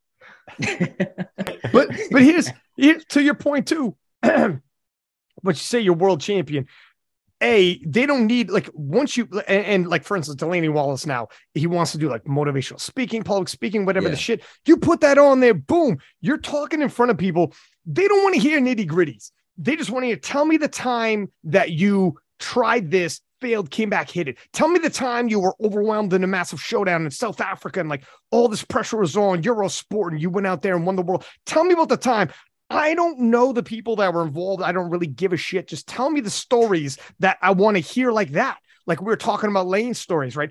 And because exactly like you said, like they'll bring you in to talk to these people as a motivational speaker, public speaker, because it says world champion on there. And it speaks volumes without saying much. When you put it on yours, for instance, Taylor, automatically they know you're disciplined, you're goal driven, you're hardworking, you're all of these things, you're confident, you're holy shit. What does it take to become a world champion? You don't got to worry about this guy. Is he motivated? Is he disciplined? Are you kidding me? What it would probably take to become a world champion. Does he work well under pressure? Is he going to be intimidated in these scenarios? No, he's obviously confident, chest out, whatever. Like it speaks volumes without you having to say a word. Well, it's key, right? Like that wasn't even my idea to put world champion powerlifter on my resume. It was actually my boss, who's a senior partner. This is very senior within the consulting world. Like he's literally managing billions of dollars, but holy shit, he was the one that told me to put it on there because he's like, this is a differentiator. This isn't just you telling people that you're a world champion. Think about what you did to be a world champion. It's intriguing. It'll get people to talk and then you'll get more credible. And that's what dude, world champion versus. I got it for you. This is what you add to the top line of the resume. No 74 in the world works harder than me. Oh, fuck. Here we are. The last two comments Ben's come in with. No financial consultant works harder than me. Yeah. No financial. No one will outwork me. And let me tell you why. Yeah. So but that's my 2 cents. It is cool that your boss even said that. Put it on there. You're right. It's a phenomenal icebreaker and it says a lot. It speaks volumes to who you are and like what you're willing to do. But it is a phenomenal because everyone's into sports is the easiest to break ice with and talk about. That's right. You got a couple good sports stories. You're rocking and rolling. Let's do some plugs. First off, Leah, you got a book and I got to get a copy and I need a signed copy. Do you have copies? I will send it to you. You're gonna need a translator too. Yeah, you will. No, I took French from kindergarten to grade 9. I mean French immersion, where I learned science, math, everything in French. Right? What's that? I need a translator. You don't need a translator. Well, here's the thing. I want to. If I start reading this, I think it's going to come back to me because I lost it. You know, you don't use it, you lose it. I could watch French television and know what they're talking about. It's been forever. So anyways, I want to get this book, read it, and I think it's going to help me. Like, I'll Google words. I will send a copy to you, I promise. Got to be signed though, love. It's got to be signed. All right, cool. Ben secretly signs off on all of them. That's right. It's not going to be you. You got your assistant. And they're like strange. They're like, I know I'm stronger than you. Work harder. Yeah. Lovely. That's what I'll know. I'm like, that's Ben. Okay, well, that was Ben right there. That's not Leah at all, but that's fine. And Taylor, have you ever thought about putting out something like an autobiography or something? Or yeah, I have. I just haven't had a chance to write it. My dad is always pushing me to do something like that. We just have so many stories. I don't think I could talk hours about from the beginning to where I'm at now. Like the stories are just insane. But it's something that I've definitely thought about. I mean, look at you guys. Neither one of you guys are done. Leia's obviously gonna have to write another book. She's in her 20s. I mean, by the time she's in her 30s, we'll have this is gonna be like Game of Thrones. You're gonna have so many sagas in there. But yeah, man, I think the more powerlifters should have books. I would love to fucking read, especially you guys' takes. Some of the behind the scenes of some of these battles and like even like Jason, Ben, Arian, you guys are good storytellers and can tell some battles as well. But anyways, yeah. And how about plugs for like business ventures or anything? Anybody want to throw those out there? Yeah, I'll go. Leah didn't mention her app, strongerwithleah.com. So if you want to do training like Leah or get strong like Leah, strongerwithleah.com. My supplement company, elemental.fit, pre-workout focus products, whey protein. I have nothing else. So fair enough. do you have anything else that you forgot? We're good on this end. I'll pump my company's tires. If you're looking for powerlifting coaching, the Strength Guys has what you're looking for. We coach Taylor, we coach Leah, we coach hundreds of other athletes from around the world. We've got highly educated, highly trained coaches who are ready to help you. Also, we're going to be launching a injury management and rehab service. So if you're dealing with an injury and you need some help, these are the physical therapists that have helped Taylor. They've helped Ray Williams. They've helped many other high level powerlifters get back to training in a sustainable and quick manner. And so if you're looking for help, just reach out on Instagram. Our account is The Strength Guys. Final thing I'll plug, we're also launching a mental skills coaching service. So, it's going back to that. If you have a physical injury, it's easy to say that my hip is preventing me from lifting more. But if you have a habit of making decisions that aren't actually in your best interest, sometimes it's harder to realize that it's you that's the problem. And so you got to work on your mental approach to sport. So if you feel like talking to someone with sports psychology education could help you to improve, maybe get to the level that Taylor and Leah are now at, not only physically, but mentally, we will have that available to competitors shortly as well. Taylor, you got some plugs you need, sir? What's going on with the businesses, man? I'm good on my end. We got some things in the works. Okay. He already plugged his YouTube channel. He's got That's his right. hair. He has his hair guide on there. That's right. He's like, listen, I plug mine within the content, not in the end. He's not showing it right now. You have to go watch the video to see. That's it, man. He's a businessman. Nothing for free. Nothing for free. How about you, Arian? Or you got? I guess it's the same as Jason, pretty much. Or yeah, everything Jason plugs, same for me. Okay. All right. Well, listen, guys. Thanks for coming on. Much appreciated. Holy smokes, man, we just crushed that real quick. I had other questions, but I could just put a pin in it. We could do this again. We could probably do this again every other month. Like, fuck, do we crush some content when we get together? And at some point, if we're all reasonably in the same, we got to link up. If we're all on the East Coast, and I don't know, we're man. all going to be. We should all be at Sheffield. So before this, maybe before this, I don't know, but Leah, Ben, we haven't fight some crime in a while. You know what I'm saying? Exactly. We need to chase some robbers. Come on, what are we doing? Some shit talkers. Some shit talkers. Just find a big city, anywhere in any big city in the U.S. I'm sure there's going to be some crime that we could have Leah chase somebody down. Yeah. So, you saying Scranton's not a big city? No, it's not. Yeah, it is for me. There's crime, but it's not a big city. You know what, Ryan? I'll let you know. I may be coming up to Canada, to Toronto again, sometime within the next month or two. I'll let you know if we could remake that trip again. So I'll certainly keep you in the loop if that's going to happen. Other than that, I don't have anything really planned soon. But yeah, if you're going to be anywhere on the East Coast, just shoot a message. I'll shoot you a line, man. We got to do something. Time flies. Time flies. And Taylor, you're on the East Coast too, right? You're relatively close. I'm in New York. Sounds good.